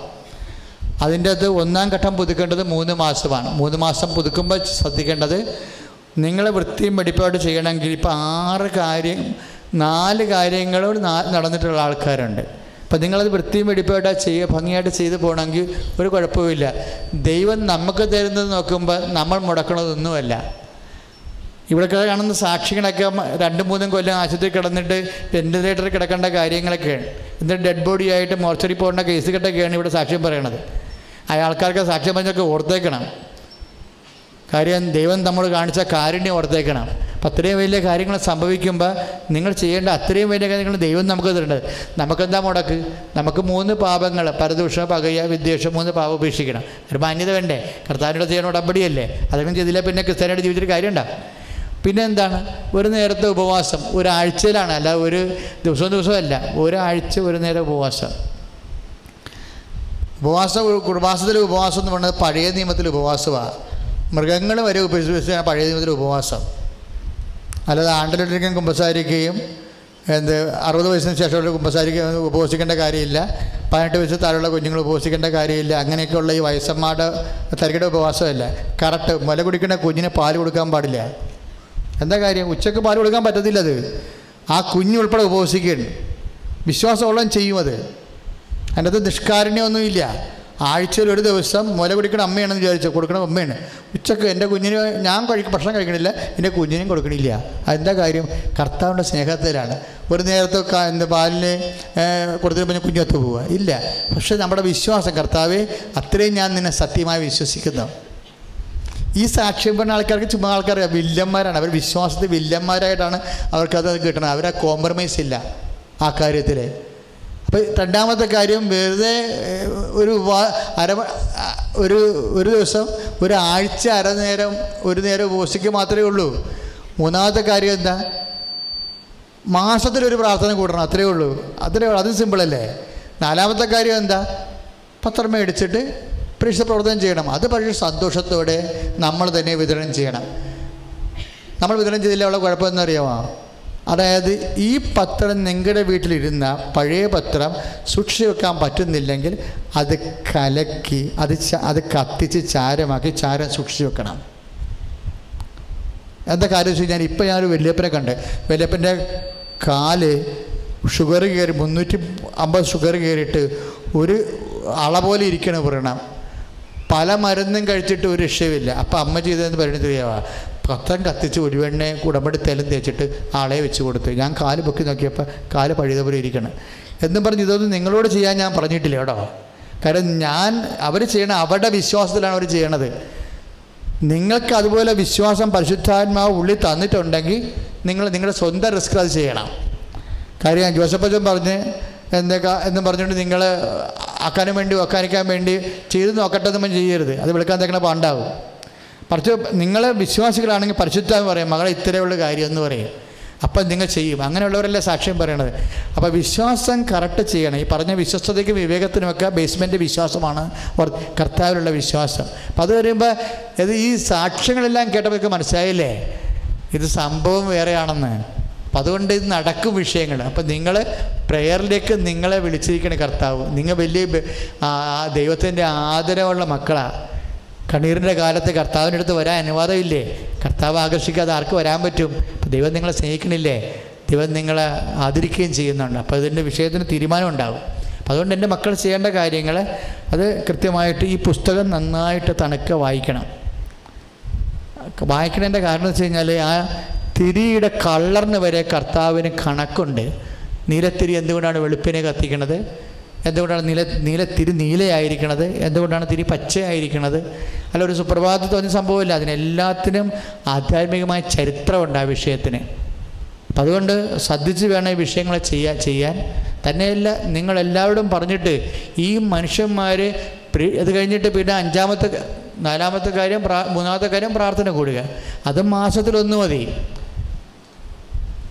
ഇനി അന്യദേശക്കാരാണെന്നുണ്ടെങ്കിൽ അവർക്ക് പ്രാർത്ഥനയ്ക്ക് വരാൻ പറ്റത്തില്ല. മറ്റ് സംസ്ഥാനക്കാരാണെങ്കിൽ അവർ ഒരു പ്രാർത്ഥനയും കൂടി പോയാൽ മതി. ബാക്കി അവർ പ്രേക്ഷിത പ്രവർത്തനം ചെയ്താൽ മതി. അത് സിമ്പിളാണ്. അല്ലാതെ ഒറീസയിൽ നിന്ന് ആന്ധ്രയിൽ നിന്നൊക്കെ എപ്പോഴും ആൾക്കാർക്ക് ഇവിടെ വരാൻ പറ്റുമോ? പറ്റത്തില്ല. വരുമ്പോൾ പ്രാർത്ഥന കൂടി പോവുക, പിന്നെ പ്രേക്ഷിത പ്രവർത്തനം കൊണ്ട് അതൊക്കെ മെയിൻറ്റെയിൻ ചെയ്താൽ മതി. ഒരു കുഴപ്പമില്ല. പിന്നെ വരണതെന്ന് പറയുന്നത് കാരുണ്യ പ്രവൃത്തിയാണ്. ഒരു രോഗിയെ കാണാൻ ഒരാഴ്ചയിൽ ഒരു പ്രാവശ്യം ഒരു രോഗിയെ പോയി കാണുന്ന സന്തോഷം ആശ്വസിപ്പിച്ച് പ്രാർത്ഥിക്കണം. അതൊക്കെ വരുമ്പോഴും നമ്മൾ ഒരു മാസം കഴിയുമ്പോൾ നമുക്ക് ദൈവത്തിരുസന്നിധിയിൽ എന്തൊരു വിലയാകും. ഇതെല്ലാം ഈശോ പറഞ്ഞതല്ലേ? ഞാൻ രോഗിയായിരുന്നു, നിങ്ങൾ എന്നെ വന്ന് കണ്ടു എന്ന് ഈശോ പറഞ്ഞതല്ലേ? അപ്പം നമ്മളത് ഈശോയ്ക്ക് കാഴ്ചവെക്കുകയാണ്. അപ്പം കാഴ്ചവെക്കുമ്പോഴെന്താണ്? അവൻ പറയണ പോലെ ചെയ്യണത് മാതാവിൻ്റെ വചനമായി, അത് ഉടമ്പടി വചനമായി മാറും. അതെല്ലാം ഉടമ്പടി പ്രകാരം കിടക്കണ കാര്യങ്ങളാണ്. ഇത് നമ്മൾ വളരെ കൃത്യമായിട്ട് ചെയ്ത് ആയിരങ്ങൾ ഒറ്റയടിക്ക് നല്ല സുവിശേഷ സാക്ഷ്യ ജീവിതത്തിലേക്ക് വരികയാണ്. ഒരുപക്ഷെ ഒരു കാലത്തും കേരളസഭ വരാത്ത രീതിയിലാണ് ഉടമ്പടിക്കാരെ ചിട്ടയായിട്ട് അത് ശ്രദ്ധിക്കാനും തിരക്കാനും അന്വേഷിക്കാനും കൗൺസിലേഴ്സ് ഇരിക്കുക. ഉടമ്പടി പുതുക്കാൻ വരുമ്പോൾ കൗൺസിലേഴ്സ് വ്യക്തമായിട്ട് ചോദിക്കണം, ഉപേക്ഷിച്ച പാപം ഏതാണ്, അത് പിന്നെ ആവർത്തിക്കപ്പെട്ടോ? പുതുക്കാൻ വരുമ്പോൾ കൗൺസിലേഴ്സ് ചോദിക്കണം, ഉപേക്ഷിച്ച തിന്മ ഏതാണ്, ഉപവാസം മുടങ്ങിയോ എന്ന് പറഞ്ഞാൽ അവിടെ കരുത്തേക്കരുകയല്ല, സ്നേഹപൂർവ്വം അവരെ അനുസ്മരിപ്പിക്കുകയാണ്. നമുക്ക് ആരുടെയും കരുത്തേക്കേണ്ട കാര്യമില്ല, ആരെയും അണ്ടർ എസ്റ്റിമേറ്റ് ചെയ്യേണ്ട കാര്യമില്ല. ജനങ്ങളെ ദൈവം വിശ്വാസം എടുക്കുന്നത് കൊണ്ടാണ് നിങ്ങളിവിടെ വിളിച്ചിരിക്കുന്നത്, അല്ല ഞങ്ങളെ വിശ്വാസം എടുക്കുന്നത് കൊണ്ടല്ല. ദൈവം നിങ്ങളെ സ്നേഹിക്കുന്നു, നിങ്ങൾ ദൈവം അനുഗ്രഹിക്കാൻ തീരുമാനിച്ചിരിക്കുന്നു, അല്ലെങ്കിൽ അതുകൊണ്ടാണ് അമ്മ സന്നിധാനത്തേക്ക് വിളിച്ചിരിക്കുന്നത്. അപ്പോൾ സന്തോഷത്തോടു കൂടി അതൊന്ന് കറക്റ്റ് ചെയ്യുക. പിന്നെ പത്രം എന്ന് പറയുമ്പോൾ ഈ പത്രം ദൈവത്തിൻ്റെ പത്രമാണ്. ജീവൻ തിരിച്ചു കിട്ടണ പോലെ ആൾക്കാർ സൗഖ്യത്തിൻ്റെ സാക്ഷ്യം പറഞ്ഞ സ്ഥലത്ത് പത്രം നിങ്ങളുടെ വീട്ടിൽ കൂടുമ്പോൾ നിങ്ങൾ കടയിൽ കൊണ്ടേ കൊടുക്കരുത്. ഏതോ കടയിൽ നിന്ന് പത്രം കിട്ടിയെന്ന് പറഞ്ഞ് കരഞ്ഞുകൊണ്ടൊരു മനുഷ്യൻ വന്നിവിടെ, അച്ഛാ പത്രം കടയിൽ ഇരിക്കണം അച്ഛാ എന്ന് പറയും. അപ്പം അതിൻ്റെ അർത്ഥം എന്താണ്? ആരെ കൊണ്ടേ പള്ളിയിൽ വെച്ചിട്ട് പള്ളിയിൽ നിന്ന് മിക്കവാറും ആരെങ്കിലും ആക്രികൾ എടുത്തുകൊണ്ട് കൊടുത്തതാണ്. അപ്പം നിങ്ങൾ നിന്ന് കൊടുക്കണം. ഏത് IAS കളക്ടറാണ് നീ എന്ന് പറയും, നീ ഡോക്ടറാണെങ്കിലും കർത്താവിൻ്റെ പത്രം എളിമപ്പെട്ട് പള്ളി നടയിൽ നിന്ന് നീ വിതരണം ചെയ്യണം. അപ്പം കർത്താവ് സന്തോഷിക്കും. ദൈവമഹത്വത്തിന് വേണ്ടിയും ആത്മാവിൻ്റെ വീണ്ടെടുപ്പിന് വേണ്ടി കുരിശിൽ കയറാനും പത്രോസിനെ പോലെ തലകീഴായിട്ട് നിൽക്കാൻ നിന്നോട് പറഞ്ഞിട്ടില്ല. നിന്നോട് പറഞ്ഞത് 10 മനുഷ്യ കർത്താവിന് അറിയാൻ വേണ്ടി പത്രം കൊടുക്കാൻ. വളരെ സിമ്പിളായിട്ടുള്ള കാര്യമാണ്. അപ്പോൾ അഭിമാനം തോന്നണം. നിൻ്റെ കൂട്ടുകാർ നിന്നെ കളിയാക്കുമ്പോൾ നിനക്ക് ഹൃദയത്തിൽ അഭിമാനം തോന്നണം. കളിയാക്കണം, ഞാൻ കർത്താവിന് വേണ്ടിയാണ് ആ കളിയാക്ക് മേടിക്കുന്നത്, എങ്കിലും ഞാൻ കർത്താവിന് വേണ്ടി 10 പേര് കർത്താവിന് പിശാച് അങ്ങനെ എന്തെല്ലാം നമ്പർ കാണിച്ചാലും ശരി. ചില വീട്ടിലുള്ള അപ്പം തന്നെ ഭയങ്കര ലോകത്തനായിരിക്കും. എന്നൊക്കെ വേറെ പണിയൊന്നുമില്ലേ, പത്രം കൊടുക്കാൻ നടക്കണം എന്ന് ചിലപ്പോഴും ആ ശവം ചോദിച്ചെന്ന് വരും. അപ്പനാണെങ്കിലും അയാളുടെ ശവമാണ്. കാര്യം എന്താണ്? അയാൾ ആത്മാവില്ല. കർത്താവ് ആരാണെന്ന് നിനക്ക് അറിയത്തില്ല. അപ്പനായി പോയത് നിൻ്റെ ഗതികേട്. പക്ഷെ അതുകൊണ്ട് നീ മനസ്സിലാക്കിയിട്ട് അങ്ങനെ വന്നാലും ശരി സാത്താനാണ് സംസാരിക്കണമെന്ന് മനസ്സിലാക്കിയിട്ട് നീ കൃത്യമായിട്ട് പ്രാർത്ഥിച്ചിട്ട് ഇത്ര ത്യാഗം ചെയ്ത് അയാളുടെ നിനക്കടുത്ത് ഒഴിഞ്ഞു തന്നാലും ശരി നീ കർത്താവിൻ്റെ വേല ചെയ്യണം. എന്താണ്? നമ്മൾക്ക് വേണ്ടി എന്തുമാത്രം ചവിട്ടും തൊഴിൽ മേടിച്ചവനാണ് അവന് വേണ്ടി അവൻ്റെ ആത്മാവിന് അവൻ്റെ രക്തത്തിൻ്റെ വില പറയുകയാണ്. അവൻ്റെ രക്തത്തിനുള്ള പ്രതികാരമാണ് നമ്മൾ സാത്താനോട് ചെയ്യണത് പ്രേക്ഷിത പ്രവർത്തനത്തിലൂടെയാണ്. അതുകൊണ്ടല്ലേ അമ്മ ഇവിടെ തെറ്റത് ധ്യാനകേന്ദ്രം കേരളത്തിലുണ്ട്. അമ്മ ഇവിടെ പ്രത്യക്ഷപ്പെടാൻ കാര്യമാണ്. മിഷൻ കേന്ദ്രമാണിത്. ഇത് അമ്മ കർത്താവിനെ അറിയാത്തവരറിയിക്കുകയും അറിഞ്ഞവരെ ആഴപ്പെടുത്തുകയും ചെയ്യാതെ കൃപാസനത്തിന് വേറെ ലക്ഷ്യമില്ല. ആ ലക്ഷ്യമാണ് ഇപ്പോൾ പകർന്ന് നിങ്ങൾക്ക് കിട്ടിയിരിക്കുന്നത്. അതിസുന്ദരമായിട്ട് ഒരു മനുഷ്യൻ 10,000 രൂപയുടെ പത്രമാണ് ഈ മാസം മേടിച്ചിരിക്കുന്നത്. 10,000 രൂപയുടെ പത്രം എന്ന് പറയുമ്പോൾ എത്ര പത്രം വരും? 400ൻ്റെ 5 ചീട്ടാണ് എൻ്റെ മുമ്പിൽ കൊണ്ടുവന്നത്. പറയണ കാര്യം സിമ്പിൾ കാര്യമാണ്. ഈ സിമ്പിൾ കാര്യത്തിന് വേണ്ടിയല്ലേ പത്രം മേടിച്ചതല്ല, പ്രേക്ഷിത വില ചെയ്യാൻ മേടിച്ചതാണ് അയാൾ. അപ്പം അങ്ങനെ വരുന്ന ആൾക്കാർ ഇന്ന് പ്രേക്ഷിത ചൈതന്യത്തോടു കൂടി സ്വന്തം നിലയിൽ കർത്താവിൻ്റെ വേല ചെയ്യുകയാണ്. അപ്പം 10,000 രൂപയുടെ പത്രത്തിൽ 2,000 പത്രം കൊണ്ട് ഓരോ സ്ഥലങ്ങളിലും അയാൾ കൊണ്ടുവന്ന് കൊടുക്കട്ടെ. 2,000 പത്രമാണേ. അപ്പം നിനക്ക് 25 പത്രം കൊടുക്കാൻ പറ്റത്തില്ലേ? അപ്പം നീ അവരും കൂടി കർത്താവിന് മുമ്പ് വരുമ്പോൾ നിനക്ക് എന്നാ വില ഉള്ളത്? അപ്പം അതുകൊണ്ട് സൂക്ഷിച്ച് കൃത്യമായിട്ട് കർത്താവിൻ്റെ വേല. എന്നെക്കൊണ്ടൊരു 100 പേര് ഈ ഡിസംബർ മാസം അവസാനത്തിനുള്ളിൽ കർത്താവിന് വേണ്ടി 100 ആത്മാവിനെ ഞാൻ നേടും. അത് നീ ഇരുന്ന് കൊന്ത ചെല്ലും, ജപമാല ചെല്ലും, കുർബാന കൊടുക്കും. കർത്താവേ, എൻ്റെ പത്രം മേടിക്കുന്നവർ കർത്താവിനെ അറിയാൻ ഇടയാക്കണമെന്ന്. അല്ല, ഇത് എങ്ങനെയാണെങ്കിലും കൊണ്ട് ചില ആൾക്കാരൊക്കെ ചില പത്രം മേടിച്ച് വീട്ടിൽ കൊണ്ട് വെച്ചിട്ട് നാളെ ഇങ്ങോട്ട് വരും അച്ഛനെ കാണാൻ വേണ്ടി. അപ്പം എനിക്ക് ചീട്ട് കാണുമ്പോൾ അറിയാം, ഇപ്പം ഈ പണ്ടാരത്തിനെ കാണുമ്പോൾ അറിയാൻ പറ്റും ഇവൻ കള്ളനാണ്, ഇവൻ അച്ഛനെ കാണാൻ വേണ്ടി തരികട കാണിച്ച് പത്രം കൊണ്ട് വീട്ടിൽ വെച്ചിരിക്കുകയാണ്, ഇവൻ കാര്യം ഒപ്പിക്കാൻ വേണ്ടി വന്നിരിക്കുകയാണ്. ഒപ്പിക്കുന്ന ആൾക്കാർക്ക് ഇവിടെ സ്ഥാനമില്ല. ഞാൻ ചോദിക്കും പത്രം എന്തെയാണെന്ന് ചോദിക്കും. ഏത് മുതിർന്നവനാണെങ്കിൽ ചോദിക്കും.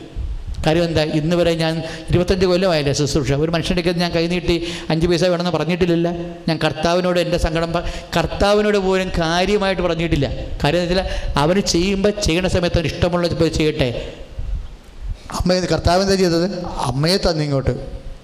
വേറെ ഒന്നും തരേണ്ട കാര്യമില്ലല്ലോ ഒരു മനുഷ്യന്. അതിനേക്കാൾ വരെ എന്താ ഗിഫ്റ്റ് ഉണ്ട്. അപ്പം അതുകൊണ്ട് ഇതൊരു വലിയ പ്രേക്ഷിത പ്രവർത്തനത്തിന് വേണ്ടിയുള്ള സഭയോട് ചേർന്നുള്ള വലിയൊരു ആത്മാവിൻ്റെ ഹണ്ടിങ് പ്രോഗ്രാമാണ്. ആത്മാവിനെ പിശാചിൽ നിന്ന് വേട്ടയാടി പിടിക്കുന്ന ഒരു പരിപാടിയാണ് ഇതെന്നുള്ള രീതിയിൽ നിശ്ചയദാർഢ്യത്തിൻ്റെയും ആവേശത്തോടും ഉശിരോടും കൂടി പ്രാർത്ഥിച്ചും വിശുദ്ധീകരിച്ചും വേണം നീ ആത്മാക്കൾ ഹണ്ട് ചെയ്യാൻ, തിരിച്ചു പിടിക്കാൻ വേണ്ടി. എനിക്ക് ദാഹിക്കണം എന്ന് പറഞ്ഞ കർത്താവിന് ആത്മാവ് തണുപ്പിക്കുന്ന സുവിശേഷ വേലയാണ് നീ ഏറ്റെടുക്കണം എന്നുള്ള ബോധ്യം നിനക്കുണ്ടാവണം. അതുകൊണ്ട് അത് പ്രാർത്ഥിച്ച് ചെയ്യണം. ഊളം പാറ വരെ പ്രാന്തന്മാർക്ക് വരെ ഇവിടുത്തെ പ്രേക്ഷിതർ പത്രം ചുമന്നുകൊണ്ട് പോയി വെയിലും കൊണ്ട് കൊടുക്കുന്നുണ്ട്. അതിൻ്റെ അവരൊക്കെ ത്യാഗത്തിൻ്റെ ഫലമാണ് ഇന്ന് ആൾത്താറ നിന്ന് കത്തണ പോലെ ചില ആൾക്കാർ മരിയൻ തപസ് പറയണേ, തപസ് നടക്കുമ്പോൾ ആൾക്കാരെ കത്തണ കണ്ടെന്ന്. എന്താ? ആത്മാവ് ഇറങ്ങി വസിച്ചിട്ട് അമ്മ നിന്ന സ്ഥലത്ത് പിന്നെ ആൾത്താറ കത്താവിനെ എന്ത് ചെയ്യും? അപ്പം അങ്ങനെയുള്ള സമയത്തിൽ നീ ഒരു പുതിയ ചൈതന്യത്തോടെ വീട്ടിൽ പോയിട്ട് കർത്താവിന് വേണ്ടി വേല ചെയ്യുന്നതിന് ശ്രദ്ധിക്കുക. നിൻ്റെ കാര്യം കർത്താവ് വേണ്ട സമയത്ത് ശ്രദ്ധിച്ചോളൂ. Praise the lord. പത്രം കൊടുത്തുകൊണ്ടിരിക്കുക. ഉടമ്പടി പുസ്തകം ഈ മാസം വരെ 21-ാം തീയതി വരെ ഈ പുസ്തകം എല്ലാവർക്കും കിട്ടും. 21-ാം തീയതി കഴിഞ്ഞാൽ ഈ പുസ്തകം ഉടമ്പടി ചെയ്യുന്നവർക്ക് മാത്രമേ കിട്ടത്തുള്ളൂ. ഇപ്പോഴത്തെ കണക്കാണ്, മാറുവാന്നറിയത്തില്ല. ഡിസംബർ 21-ാം തീയതി വരെ ഈ പുസ്തകം എല്ലാവർക്കും കിട്ടും. കാര്യം ഉടമ്പടി വീട്ടിൽ പോയിരുന്ന് സുന്ദരമായിട്ട് വായിച്ച് നോക്കിയിട്ട് സന്തോഷത്തിലൊന്ന് ചെയ്യാൻ വേണ്ടി. 21-ാം തീയതി കഴിഞ്ഞാൽ ഈ പുസ്തകം കിട്ടത്തില്ല. ഉടമ്പടി ചെയ്യുന്നവർക്ക് മാത്രമേ കിട്ടത്തുള്ളൂ.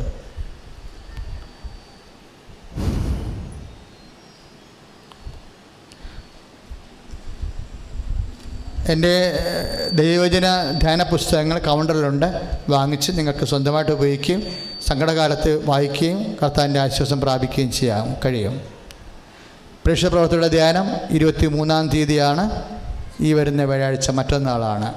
വലിയ ഓഡിറ്റോറിയത്തിലാണ്. പ്രേക്ഷിതർ വന്നിട്ട് ആരും ഇങ്ങോട്ട് കയറി വരേണ്ട കാര്യമില്ല. ഇവിടെ മരിയൻ തപസ് നടക്കിയിരിക്കും. പ്രേക്ഷിതർ വന്നിട്ട് വലിയ ഓപ്പൺ ഓഡിറ്റോറിയത്തിലാണ് പ്രേക്ഷിതരുടെ ഈ പ്രാവശ്യത്തെ പ്രേക്ഷിത കൂട്ടായ്മ വെച്ചിരിക്കുന്നത്. ഡിസംബർ മാസത്തിലെ ആദ്യ ഞായറാഴ്ച ഡിസംബർ 3-ാം തീയതിയാണ്. ഫ്രാൻസിസ് സേവൻ്റെ പെരുന്നാളാണെന്ന് പറഞ്ഞ് വരാതിരിക്കരുത്. കാര്യം ആദ്യ ഞായറാഴ്ച ഒന്നേ ഉള്ളൂ ഒരു മാസം. പ്രാർത്ഥന മുടക്കാൻ പാടില്ല. സ്ഥിരമായിട്ട് ആദ്യ ഞായറാഴ്ച വരുന്നവർ ആ പ്രാർത്ഥനയ്ക്ക് തന്നെ വരണം. ആദ്യ ചൊവ്വാഴ്ച ഡിസംബർ 5-ാം തീയതിയാണ്. ആദ്യ ചൊവ്വാഴ്ച ഡിസംബർ 5-ാം തീയതിയാണ് ആദ്യ ചൊവ്വാഴ്ച. തങ്കി ആരാധന ഡിസംബർ 7-ാം തീയതി. കുഞ്ഞുങ്ങളുടെ വിദ്യാർത്ഥികളുടെ ധ്യാനം ഡിസംബർ 9-ാം തീയതി. കുട്ടികൾക്ക് മാതാപിതാക്കളോടൊപ്പം വന്നിട്ട് അന്ന് ഉടമ്പടി ചെയ്യാൻ സൗകര്യം ഉണ്ടായിരിക്കുന്നതാണ്. ഉടമ്പടി ഇല്ലാത്ത ദിവസം ആദ്യ ഞായർ, ആദ്യ ചൊവ്വ, 3-ാം ചൊവ്വാഴ്ച. 3 ദിവസം മാത്രമേ ഉടമ്പടി ഇല്ലാതെയുള്ളൂ. നിത്യാരാധന, മധ്യസ്ഥ പ്രാർത്ഥന.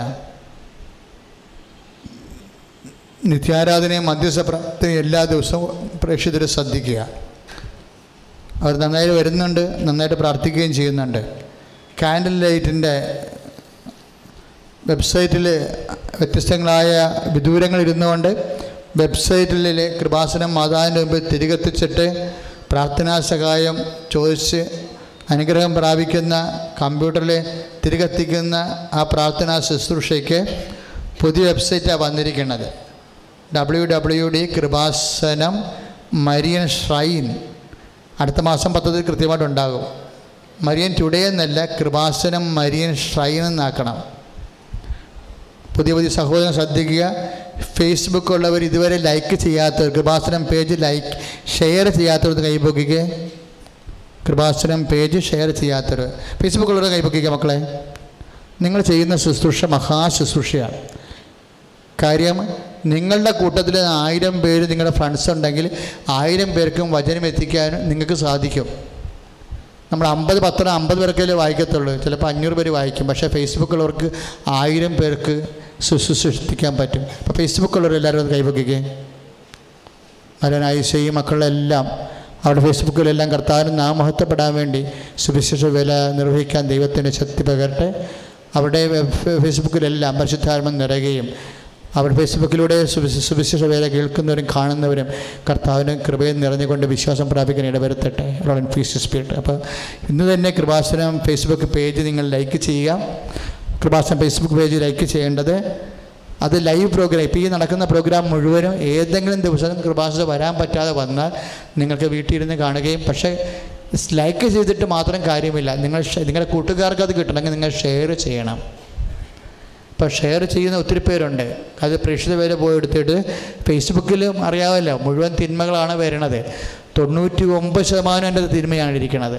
സെക്സും തോന്നിയവാസവും തെറിവിളിയും അങ്ങനെ പല കാര്യങ്ങളും എൻ്റെ അകത്തുണ്ട്. എല്ലാവരെയും ഓടുകയും ആക്ഷേപിക്കുകയും ചെയ്തിട്ട് ചുമ്മാ ട്രോളിറക്കി വൃത്തികെട്ട ചന്ത പരിപാടികളെല്ലാം നടക്കുന്ന സ്ഥലമാണ്. അവിടെയാണ് നമ്മൾ കൊണ്ടുപോയി വിളക്ക് കത്തിച്ച് വെക്കുന്നത്. ഫേസ്ബുക്കിൻ്റെ വിശുദ്ധീകരണത്തിന് വേണ്ടിയാണ് സുവിശേഷ വേലയ്ക്ക് നമ്മളതിനെ സമർപ്പിക്കുന്നത്. അതാണ് ആ സുവിശേഷ വേലയാണ് നിങ്ങൾ പങ്കെടുക്കണമെന്ന് ഓർത്ത് വേണം. സന്തോഷത്തോടെ ലൈക്ക് ചെയ്താൽ മാത്രം പോരാ, അത് ഷെയർ ചെയ്യണം. യൂട്യൂബ് ചാനലുണ്ട്, കൃപാസനം മരിയൻ ഷ്രൈൻ തന്നെയാണ് യൂട്യൂബിൻ്റെ ചാനൽ. ഫേസ്ബുക്കിൽ വരുന്നത് അറിയാൻ, അതായത് അതിൻ്റെ link father VP Joseph Krupasanam എന്ന് അടിച്ചാൽ മതി. KREU father VP Joseph Krupasanam വയ്ക്കുമ്പോൾ ഫേസ്ബുക്കിൽ ലിങ്ക് കിട്ടും. ശുശ്രൂഷ നേർച്ചയായിട്ട് നടത്തുന്നത് ഉടമ്പടി കൈപ്പുസ്തകം കൗണ്ടറിലുണ്ട്. നമുക്ക് സമാപനാശീർവാദം നടത്താം. നേർച്ച വസ്തു ഉയർത്തിപ്പിടിക്കുക. വിശ്വാസപ്രമാണം ചൊല്ലട്ടെ. Lord Jesus Christ, pour out His Spirit. The fire from Christ, Lord Jesus Christ, pour out His Spirit. The fire from Christ, with the precious blood. I go to the Catholic Church with the power of Jesus Christ, with the name of the blessed. I bless and bless. Lord Jesus Christ, pour out His Spirit. The fire from Christ, with the precious blood. Lord and Jesus Spirit. And I go to the Catholic Church with the power of Jesus Christ. ഉടമ്പടി നീലത്തിരി, പച്ചത്തിരി, ഉടമ്പടി തൈലം എല്ലാം എന്ന് പറയുന്നത് അത് കൃപാസനത്തിന് മാത്രമേ മേടിക്കാവൂ. കാരണം വെച്ച് കഴിഞ്ഞാൽ ഉടമ്പടി തൈലമായി അത് മാറണത് കൃപാസന ആൾക്കാരെ കുർബാന ചെയ്യില്ല. അമ്മമാതാവ് പ്രത്യക്ഷപ്പെട്ടതിൻ്റെ അയകിൽ ഈ നേർച്ച വസ്തു വെച്ച് കുർബാന ഉടുപ്പിട്ട് കുർബാന ചെല്ലിയതിന് ശേഷം കുർബാന ഉടുപ്പിട്ട് ആശീർവദിച്ചാണ് ആ നീലത്തിരിയും പച്ചത്തിരിയും തന്നിരിക്കുന്നത്. അല്ല പുറത്തുനിന്ന് നിങ്ങൾ മേടിച്ചിട്ട് കാര്യമില്ല. കാര്യം അത് ഉടമ്പടി തിരിയല്ല, ചുമ്മാതിരിയാണ്. അത് വീട്ടിൽ പ്രാർത്ഥിക്കാൻ നിങ്ങൾക്ക് വീട്ടിൽ കൊണ്ടുപോയാൽ മതി. പക്ഷെ അത് ഇതോട്ട് കൊണ്ടുവരേണ്ട കാര്യമില്ല. ഇവിടെ കൊണ്ടുവരേണ്ടത് കറുത്ത് ഈ കുർബാന ആശീർവദിച്ചിട്ടുള്ള ഉടമ്പടി തിരി മാത്രമാണ് കൃപാസനത്തായിട്ട് ഉപയോഗിക്കേണ്ടത്. അതായത് ഒരു കാരണവശാലും ഉടമ്പടി പ്രാർത്ഥനയ്ക്ക് പുറത്തെ തിരി ഉപയോഗിക്കരുത്. കാര്യം അത് ഉടമ്പടി അല്ല, തൈലവും ഉടമ്പടിയല്ല. ഉടമ്പടി തൈലം എന്ന് പറയുന്നത് അമ്മമാതാവ് നിന്ന സ്ഥലത്ത് വെച്ച് കുർബാന ചെല്ല് കുർബാന ഉടുപ്പിട്ട് ആശീർവദിക്കുന്ന കുർബാന തൈലമായിട്ടാണ് തരുന്നിരിക്കുന്നത്. അത് ശ്രദ്ധിച്ച് വേണം കാര്യങ്ങൾ ഉപയോഗിക്കാൻ. സമാപന ആശീർവാദം സ്വീകരിക്കുക.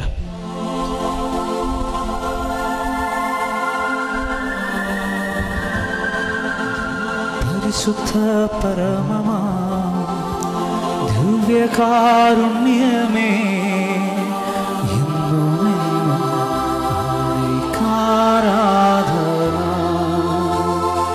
പരിശുദ്ധ പരമമാ ദിവ്യകാരുണ്യമേ,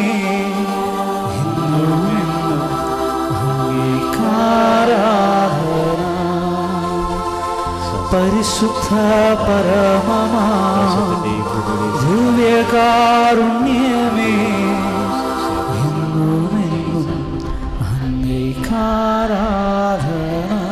നേർച്ച ഉയർത്തി പിടിക്കട്ടെ. വിശ്വാസപ്രാഞ്ജലിട്ട് ഒന്നുകൂടി. കർത്താവ് യേശുമിശിഹാ നേർച്ച വസ്തുക്കളെ ആശീർവദിക്കണമേ. വിശുദ്ധ രക്തം തളിക്കണമേ. തിരികെ കാശ് രൂപത്തെ കർത്താവെ അങ്ങ് സ്പർശിക്കണേ. പത്രങ്ങളെ ആശീർവദിക്കണമേ കർത്താവെ. ഇത് വായിക്കാൻ പോകുന്ന പത്രങ്ങളെ ആശീർവദിക്കണമേ കർത്താവെ. ദൈവത്തിന്റെ ശക്തിയുടെ എന്റെ കർത്താവിനുള്ളമായ നാമത്തിൽ സഭയുടെ അധികാരത്തിൽ കുരിശിന്റെ അടയാളത്തിൽ ദൈവത്തിന്റെ ശക്തിയാണ് വസ്തുക്കൾ കർത്താവിന്റെ നാമത്തിൽ പത്രവും ഈശോയുടെ നാമത്തിൽ ആശീർവദിക്കുന്നവർ ശാസിക്കുന്നവർ പ്രാർത്ഥിക്കുന്നവർ ദൈവത്തിന്റെ കൃപയാണ് സൗഖ്യത്താൽ നിറയട്ടെ. കരങ്ങൾ ഉയർത്തിക്കൊണ്ട് സ്തുതിക്കട്ടെ. ഹല്ലേലൂയ ഹല്ലേലൂയ ഹല്ലേലൂയ ഹല്ലേലൂയ ഹല്ലേലൂയ ഹല്ലേലൂയ യേശുവേ സ്തോത്രം യേശുവേ നന്ദി യേശുവേ ആരാധന ഹല്ലേലൂയ ഹല്ലേലൂയ ഹല്ലേലൂയ ഹല്ലേലൂയ ഹല്ലേലൂയ ഹല്ലേലൂയ യേശുവേ യേശുവേ സ്തോത്രം യേശുവേ നന്ദി യേശുവേ ആരാധന യേശുവേ മഹത്വം യേശുവേ ആരാധന ഹല്ലേലൂയ ഹല്ലേലൂയ ഹല്ലേലൂയ യേശുവേ യേശുവേ സ്തോത്രം യേശുവേ നന്ദി യേശുവേ സ്തോത്രം യേശുവേ യേശുവേ നന്ദി യേശുവേ ആരാധന ഹല്ലേലൂയ ഹല്ലേലൂയ ഹല്ലേലൂയ ഹല്ലേലൂയ പരിശുദ്ധ പരമാധികാരിയുടെ